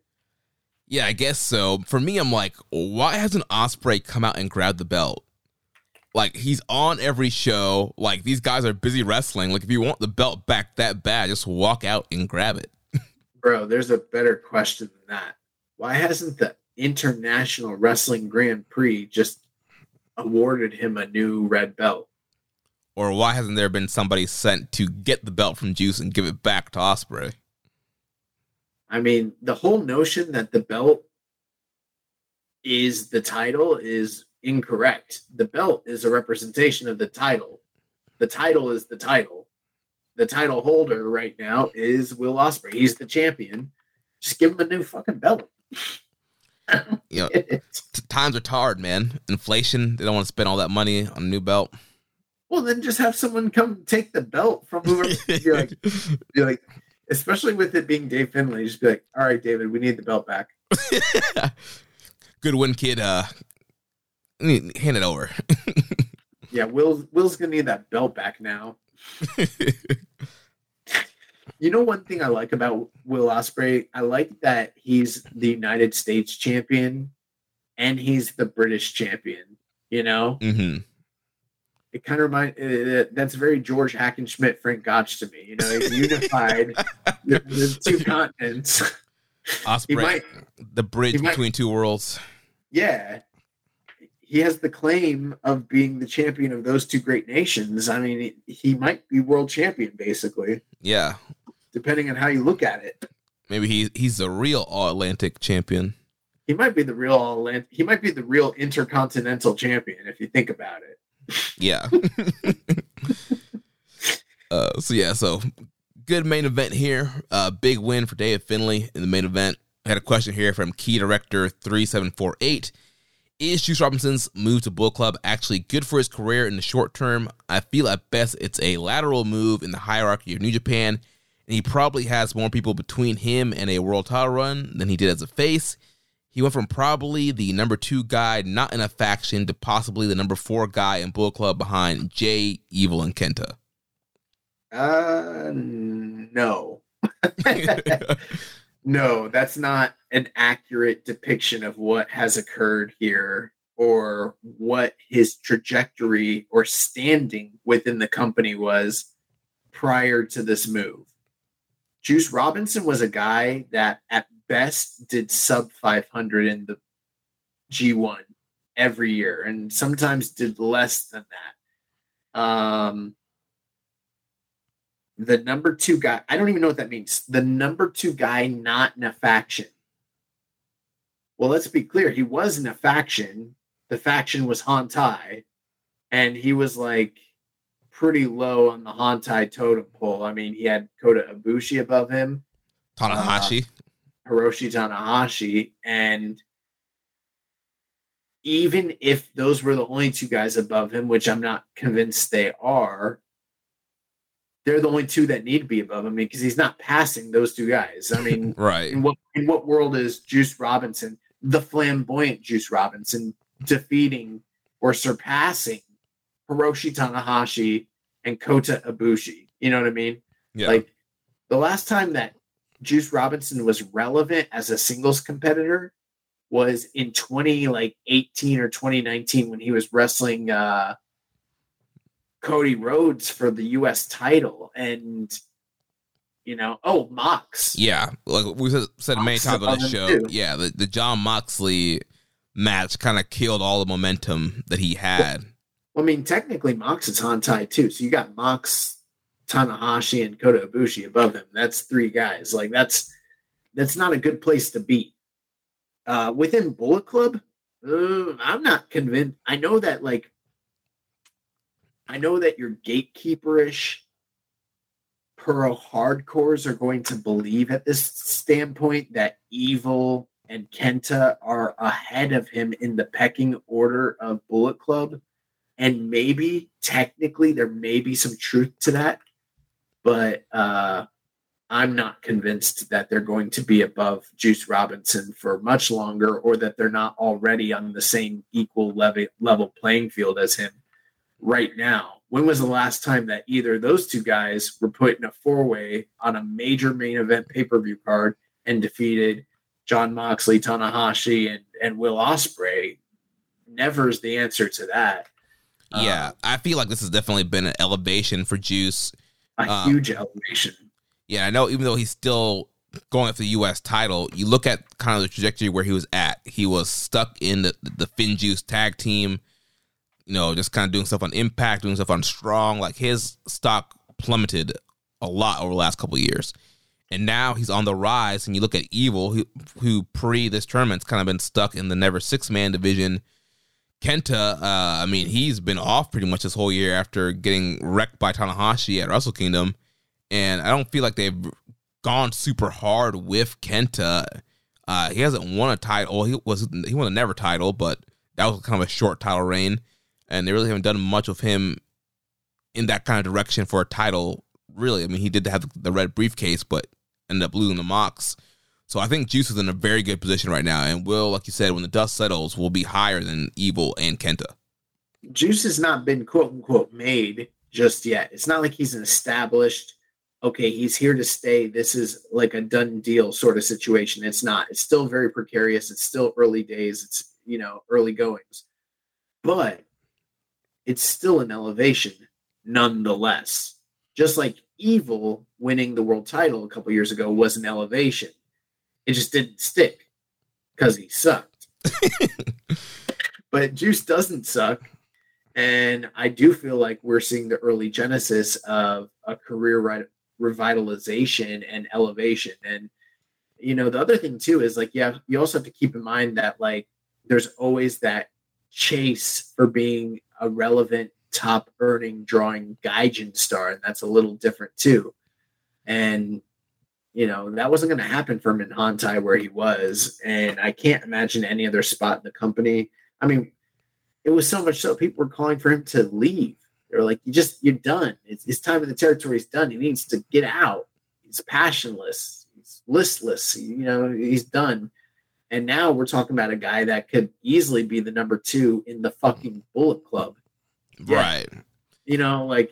So no, I vehemently disagree with all of this. And if I was him and I had Jon Moxley, Hiroshi Tanahashi, and Kota Ibushi in front of me in the pecking order versus Kenta and Evil and Jay White, I'd take Bullet Club. Yeah. And I think, not everybody is going to be the world champion. Not everybody should be the world champion. And I think he's going to be one of those guys that probably just never gets the world title. So I think it's better off for him to be a number 2 than just kind of be, muddling around in Hantai and not really doing much. Who knows? Maybe he will be. I don't know.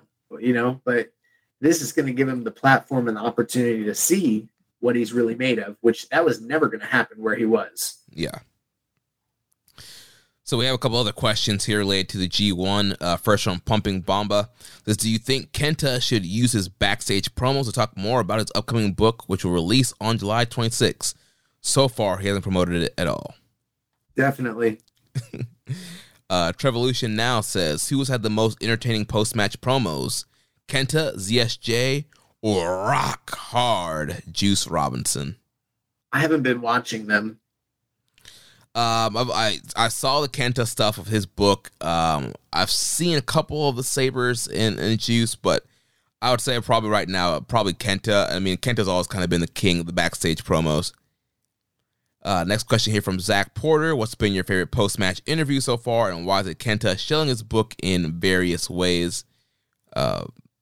So yeah, again, I think, Kenta with the whole, acting like he's not putting the book over when he is putting the book over has been pretty funny in the highlight of the backstage promos. I gotta say it's probably the best one, just based off the fact that that's the thing that's getting the most shares and attention. And even though I haven't been watching the promos, I've seen that one because everyone keeps sharing it to me. So yeah. Ray and Bone Slam Pig says, is there anyone whose point standing is shocking to you at this early juncture? Not really, for me personally. I mean, because of how spread out everything is, very few people have had more than 2 matches, and nobody has really lost 2 that I wouldn't expect in their individual situation. I mean, even if you pointed at, say, Naito, it makes sense based on Gato's history of booking. Now, if Naito loses another one between now and the last night of the block matchups, then I would be shocked. Yeah, I think right now it's definitely too early to be looking at the rankings and really analyzing it super deep, especially since, some people just had their first match today, like Great Okan and Filthy Tom Lawler. So, yeah, it's kind of hard to look at the rankings and be surprised by point totals. I think, yeah, it's pretty fair right now. I think once we get another week of block action, I think we have a better picture of whose, trajectory is going up and who's going down and what the point totals look like. He also asked, what has been your favorite match of the tournament so far? I would go with White Ishii or Naito Tanahashi, maybe Ospreay ELP or Taichi Ishii as close runner-ups. What's your favorite match so far? I think for me, it's probably the Taichi and Ishii match. Yeah, I think for me, I think it's probably Kenta versus Zack Sabre Jr. Yeah, that was a really good matchup. I'm looking at Cage Match just to kind of see where they're, what they're looking at, what they're thinking. And so far, it looks like the highest rated match of the tournament. Looks like it's Jay White and Tomohiro Ishii at 8.64. Another great matchup. Yeah. And you said your favorite was Taichi and Ishii. That's the only match I have at 4.5 right now. Yeah, they got an 8.14, and they got the match I like at 8.42, a little bit above that. And then the other two that are notable that are high up there would be Shingo Yoshihashi, which I don't know. I really like that match. So, I could come around on that one. And then also Dave Finlay and Juice Robinson's pretty high. Also Okada Cobb's at 8.21. So quite a few, 4-star level matches in the tournament so far. So even though it hasn't been like just yet, like, holy shit banger, just, out there've been quite a few like 4-star level matches. Yeah. Then last question here from Azurio says, if you had to pick your block winners now, who would they be? I think it'd be the same as what we kind of discussed during the preview show. Like, for A block and B block, it looks like it's probably Okada White, but I have issues with that based on the fall title defense situation and everything like that. So I don't know, man. I'm struggling with that one still. I mean, I think the chalk answer, though, is going to be Okada, Jay White, Naito, and then probably, D Block is a little bit more of a toss-up than I had originally anticipated. I had kind of thought that, like, Will Ospreay or Shingo were, like, your two obvious favorites for obvious reasons. I think that, like, Juice Robinson could maybe win that block, especially if they are elevating him. And that's not something I really discussed a lot during the preview, and I kind of overlooked. And then I also think ELP could be in play there too. Yeah, he could be, yeah. So D block is like the block that I'm having the hardest time actually predicting. I think I'm still going with I don't remember what I even predicted. I think you went with Shingo to do a Shingo Naito semifinal. I think that's because I think Will's going to lose to Juice. Yeah. And set up that big match between them. But, I think Shingo versus Naito makes the most sense to me still. Yeah, I'll like to see either Shingo or Naito or Shingo and Will. But yeah, I think right now, kind of the people who people think are going to win are kind of the ones that are set up that way right now. But I wouldn't be surprised if Rock Hard goes through. He could, yeah. Especially want to establish him. You could do Rock Hard versus Naito. I think that would be a fun match. it's just a block winner. It's not like the finals of the G1, you know? Right.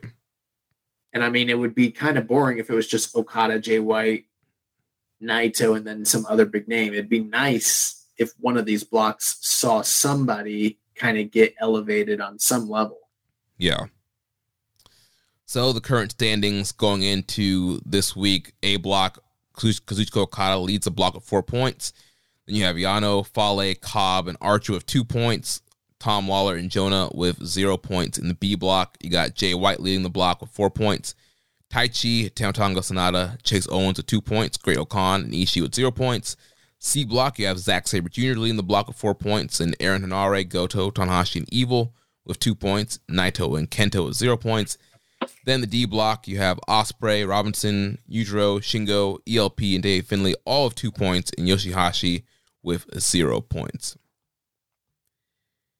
And then looking at the upcoming matches for this week. So on night 7, Wednesday, July 27th, from the D block, we have Yujiro versus Will Ospreay. From the A block, Yano versus Bad Luck Fale. From the C block, Goto versus Aaron Henare. And the main event from the B block, Ishii versus Tama Tonga. Then on Saturday, July 30th, from the D block, Shingo versus Finlay. A block, Jonah versus Tom Lawler. B block, Sonata versus Great Okan. And then the main event from the C block, Tanahashi versus Zack Sabre Jr. Then on Sunday, July 31st, night 9, we expand to 5 block matchups. So on the A block, we'll have Archer versus Cobb. From the D block, Yoshihashi versus Hughes Robinson. From the B block, Chase versus Jay White. From the A block, Okada versus Bad Luck Fale. From the C block, Naito versus Evil. And then the last night before we record again will be Tuesday, August 2nd, night 10. From the B block, Ishii versus Great Okan. From the A block, Yano versus Tom Lawler. From the B block, Sonata versus Tama Tonga. From the C block, Kenta versus Hiroki Goto. And from the D block, Dave Finlay versus Will Ospreay. Yeah, man. So Saturday, we have G1 action, plus we have Music City Mayhem, plus we have New Japan Strong, plus it's your bachelor party. So, like, I got other stuff going on that night, too, or that day. So I'm like, Saturday is crazy. Yeah, it's literally jam-packed of New Japan. Going to try and watch some of that during the day before the bachelor party. Maybe have to do some catch up on Sunday, but yeah, it's going to be a weekend full of wrestling. But speaking of Music City Mayhem, we'll just go over that card real quick. So first, we got the ominous black and white lion mark logo. Clark Connors out with injury. He is going to miss Music City Mayhem, and he missed this past weekend's tapings in Tennessee for the High Alert Tour. So Clark Connors, he sustained a herniated disc in his back, and that's what has removed him from these shows. So replacing him at this past weekend's tapings was Blake Christian in that three-way with Hiromu and El Desperado. And then on the Music City Mayhem, he's being replaced by our good friend Rocky Romero. So the full card will have Freddie Yehai, Shota Umino, and Yu Uemura versus Kevin Knight, Ren Narita, and the DKC. Then there'll be an MLW National Openweight title match with David Richards defending against Rocky Romero. A strong Openweight title match, Fred Rosser defending against Big Damo. Hiromu Takahashi versus Blake Christian. FTR teaming with Alex Zane to take on Aussie Open and TJP. Team white males. Even though all the people involved are white males, only FTR and Alex Zane are team white males. In the semi-main event, Alex Shelley will take on his time splitter partner Kushida. And then the big main event, no disqualification match, the Death Rider Jon Moxley versus El Desperado. What are your overall thoughts on this card? It looks good. I wouldn't pay pay-per-view to watch this. When is it airing? It is airing, I think it's like 3 or 4 p.m. Eastern. Okay. And then later that night is SummerSlam. And then the next day is, Ric Flair's last match, a.k.a. He Might Die. Yeah. So yeah, I think it's a interesting card. Again, I wish it's something that you could just watch on New Japan World or Access TV. But I think it's a really cool card for sure. But I've kind of seen what some of these like produce level New Japan, that they exist in their own like little universe. Pay-per-views are like, and they're very good. They're entertaining, but I also wouldn't pay pay-per-view money to watch it. Just like I didn't want to, I didn't pay pay-per-view money to watch ROH this past week. Same thing. Yeah. Yeah, it should be a fun card. I mean, I think there's a potential for great matches between Mox and Despy, Shelley and Kushida, and Hiromu and Blake Christian. Totally in agreement. And I do think it's interesting that they have a strong openweight title match, not on Strong, which I don't think they've done too much of that at all. Yeah, they've never done that because we've complained that they have all these U.S. pay-per-views and Philly Tom never gets a singles match. He's always stuck in it. He defended the title against Yuji Nagata the one time, remember? Oh, yeah. But for the majority of his title run, he didn't defend the title off Strong at all. Yeah. Yeah, interesting first challenger, Big Damo. Not setting up roster with a great first challenger here. Well, Damo, he's in the top 10 of New Japan Strong's power rankings. They come out with them weekly. Yeah. So then real quick, we had night 3 of the Ignition Tour for New Japan Strong this past weekend. We had JR Kratos defeating Jordan Cruz in a 4-minute squash match. Dave Finlay, Mascara Dorada, and Rocky Romero defeating Adrian Quest, Lucas Riley, and Negro Casas in 11 minutes. And then the main event was the last semifinal match, actually the first semifinal match in the Strong Tag Team Title Tournament, with the Fallen Angel, Christopher Daniels, and Yuya Uemura pulling the upset victory over Mikey Nichols and Shane Haste to advance to the finals. Yep. So next week, New Japan Strong Ignition, night 4, Saturday at 8 p.m. Eastern on July 30th. We have the matchups of Tanahashi, Fred Rosser, and Kevin Knight taking on Jay White, Hikuleo, and Chase Owens. There's a NJPW Strong Openweight Tag Team Tournament semifinal between Aussie Open and Stray Dog Army. And then singles matches between Fred Yehai and Bateman, as well as Jeff Cobb and Jordan Clearwater. It's finding amazing that Tanahashi and Jay White and Chase and Cobb. Don't do this. I thought to myself, I was like, we can make the how do they get here joke, but it's just been going for like 2 years and it's the same old hat. We tell this joke every week. We're gonna tell this joke into infinity forever. Oh my God. So moving on to the news, there's some quick stuff here. Another black and white logo situation here with Vegeta. He suffered an injury. He missed today's Cork and Hall show, and he's going to miss tomorrow's Cork and Hall show as well.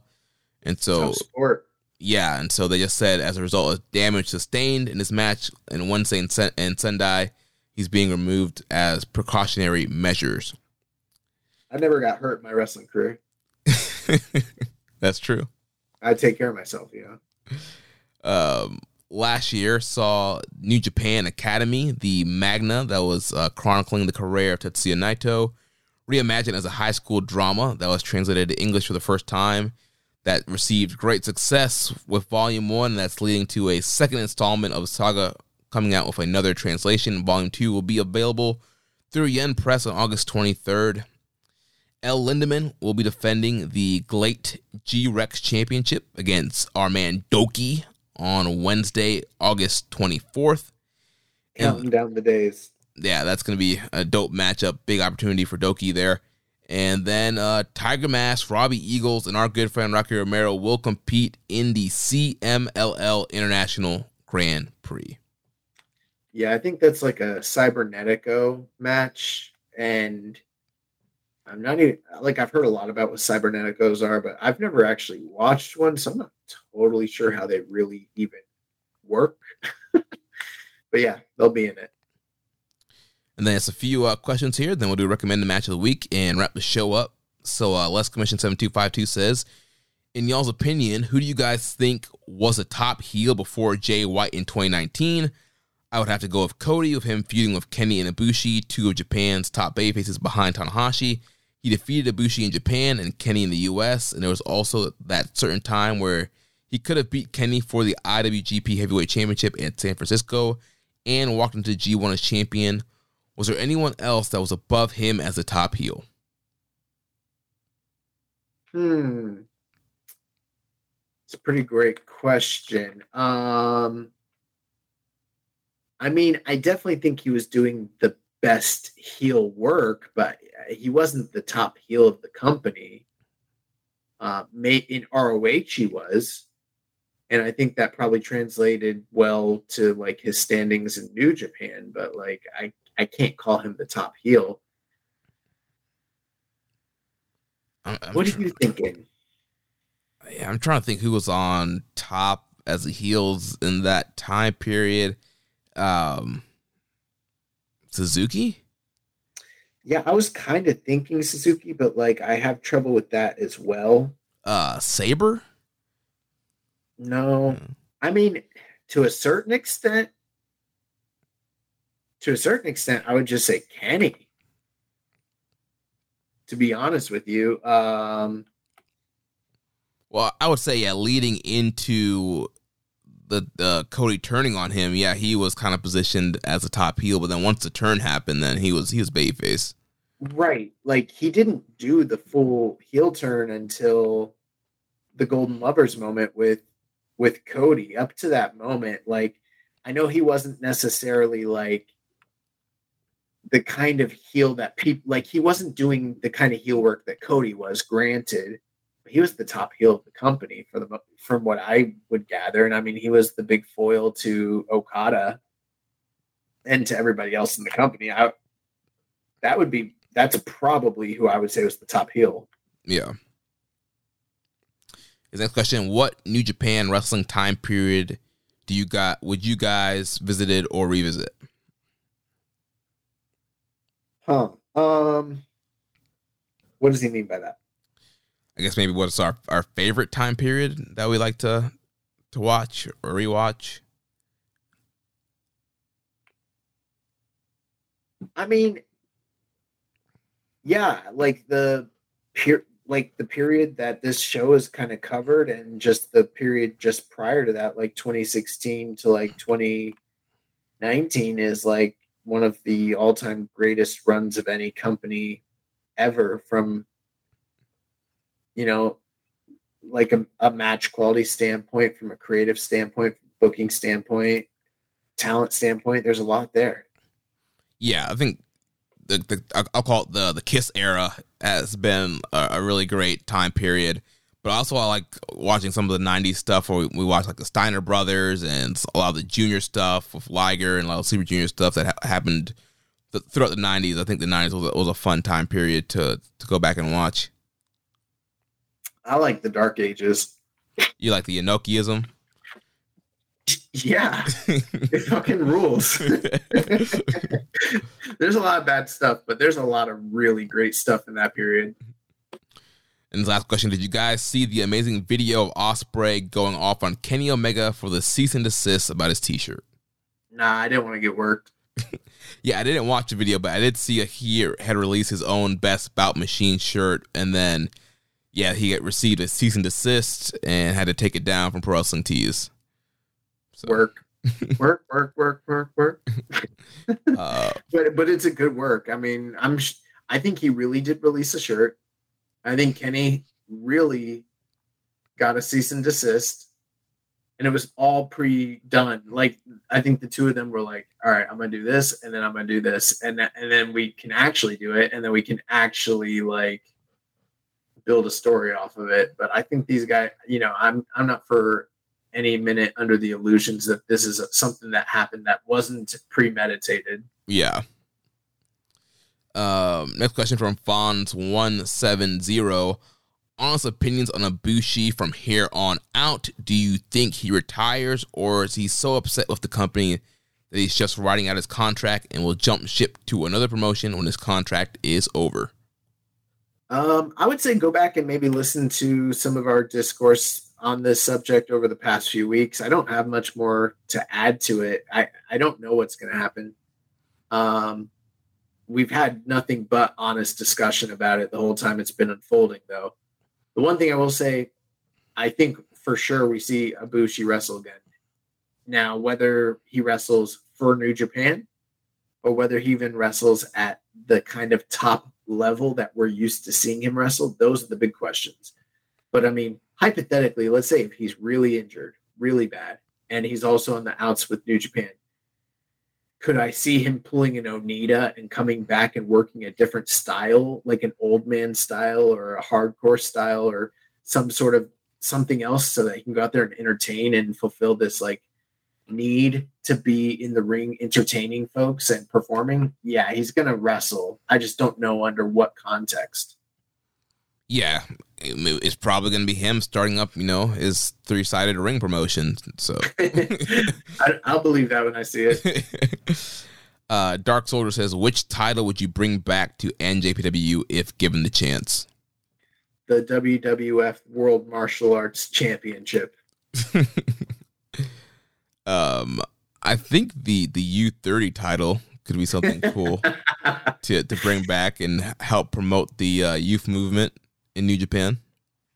What about the IWGP Provisional Tag Team Championship? Why were there provisional tag titles? Bro. I don't really know. There was like a period where they had a provisional tag team title. Oh, man. No, actually, my real answer would probably be the J Crown. Yeah, bring that shit back. Yeah, and that would, if they did that, Homicide would have to be involved because he is the current reigning NWA World Junior Heavyweight Champion. So would you add to that? Would you add newer junior titles to it? No, we would have to bring back all the original 8 junior titles that made up the J Crown, just like the Infinity Stones. Yeah. But I always think it's funny, the great and illustrious, Les Thornton, fucking Tiger Mask, Jushin Thunder Liger, Danny Hodge, and Homicide, the great NWA junior champions of all time. Sounds like that. Great list. Great list. Homicide, dog. All right. Recommended match of the week. So last week for the excursion match, I picked the GHE title match from No Destination 2022, Kojima versus Kano. Yes, this match was very good, but kind of a slower pace than I anticipated it actually being. I guess I don't know what I expected. It's a Kojima big style main event in 2022, and he clearly still has the fire and drive to do this. And he doesn't look bad, but I also don't think he has the gas tank to go out there and perform at that top level, at that top gear anymore, really. Yeah. And but him and Kano, they went out there and they really laid into each other. It was very, very stiff. It was very hard hitting. It was by no means a bad main event. It was a great main event. I probably go 4 stars on it, but the first 2/3 of it, I just wasn't really believing it. What kind of turned it around for me was there was a moment where Kano was on the top rope and Kojima hit him with a lariat and put him in a hangman position on the outside, and they started counting him out. He almost got counted out on the outside from there, and that's sort of when things turned up. And I was waiting for Kano to light his kick pad on fire, pull a Joey Janela. He never did it. I don't know why. But yeah, and then the finish. I'm not the biggest Noah guy, so I don't know I've seen Kano's work, but I don't know everything about him. And the finish just happened, and I was like, oh, that's it. Beat this man. So, it's going to be interesting. They've got a big tournament coming up in All Japan, and Yuji Nagata's in it, and then they've got the N1 Victory and freaking Satoshi Kojima's in that, which is kind of surprising. So I almost thought that they got the title off of him so he could avoid being in that tournament, taking all his losses, but he's going to be in the tournament still, even without the title. But Yeah, if you haven't seen this match, I'd highly recommend it. It's a great match. It's not, in my opinion, going to be a contender for Excursion Match of the Year. I don't think it quite hit those levels, but nonetheless, a great, believable, hard-hitting, very stiff and fun, main event for the Big Noah show. Yeah. Then for a recommended match of the week, you picked the NJPW lockup match from November 24th, 2007, with Tomohiro Ishii versus Daisuke Sekimoto. And man, this was a hoss match. These guys were going out here, all the lariats, all the chops. Sekimoto was just incredible in this match. And with a guy his size, you never seen him young either, huh? No, yeah, young Sekimoto. This guy went out here, did this crazy suicide dive, and this guy's super jacked, and he's flying through the ropes with a suicide dive. He was hitting these huge, crazy lariats on Ishii, beautiful suplexes. So these guys were just going back and forth, and it's always interesting seeing young Ishii as well with the hair, and a lot of the same offense Ishii had with those big lariats. He was going for Brainbuster for his finish, and so yeah, these guys just clevered each other. Very hard hitting, very entertaining. Like I said, Sekimoto was just doing a lot of crazy stuff. He did a frog splash at one point, and so just seeing a guy as jacked as him, just kind of the way he was moving around the ring was just awesome to see. So yeah, this was a really fun match to watch. What would you go rating wise on that? I think I'd go 4.5. Nice. So that's a pretty big recommend, huh? Yeah. Awesome matchup. Nice. So next week, it is going to be my week for the Excursion Match of the week. I actually lost it. What did I recommend? Yeah, I'm recommending the match from Galate, May 18th, 2022. And that match sees the long anticipated matchup where Shima teams up with Shingo Takagi in Galate to take on the team of Ryoichi Kawakami and Kazuma Sakamoto. And that is available for free on njpwworld.com. Nice. Then I have the recommended match of the week pick. We're going to go to G1 Climax 2017, July 17th, from the A block, Hiroshi Tanahashi versus Zack Sabre Jr., the first meeting between these two gentlemen. Interesting. It's been a while since I've seen that match, so I'm not even because I've seen them wrestle so many times at this point. I'm not even really recalling exactly what happened in that match, so it's probably you could recommend in that case. Yep, and then these guys are facing off this weekend as well, and this year's G1, so just thought it'd be a fun matchup to watch as we build to their match coming up. Nice. And that's going to wrap things up for us this week. Next week, we'll be back to review more nights of G1 Climax 32. So if you enjoyed today's show, please consider making a donation by visiting socialsuplex.com/donate and click on the donate button under the Keeping It Strong Style logo. Make sure you connect with us on social media. On Twitter, the show is @KIStrongStyle. The network is @Social Suplex. You can follow me @Jeremy L. Donovan. On Facebook, we are facebook.com/Social Suplex. Also find us in the Wrestling Squared Circle Facebook group, facebook.com/group/Wrestling Squared Circle. On Instagram, we are @Social Suplex. On Reddit, I'm the Pro Black Guy, just keeping it strong style. You can email me, Jeremy, @socialsuplex.com. Check out all the other shows that we have here on the Social Suplex Podcast Network. One Nation Radio, hosted by Rich Latta and James Boyd. The Grave Consequences, hosted by Caleb and Maserati. All Things Elite with Floyd and Austin. The AEW Match Guide Podcast, hosted by Sir Sam. And Great Match Generator, hosted by Danny. Don't forget to subscribe and leave a rating and review. And we will catch you next week on Keeping It Strong Style, the ace of podcasts. Ichiban. Thank you for listening to Keeping It Strong Style. We'll see you next time.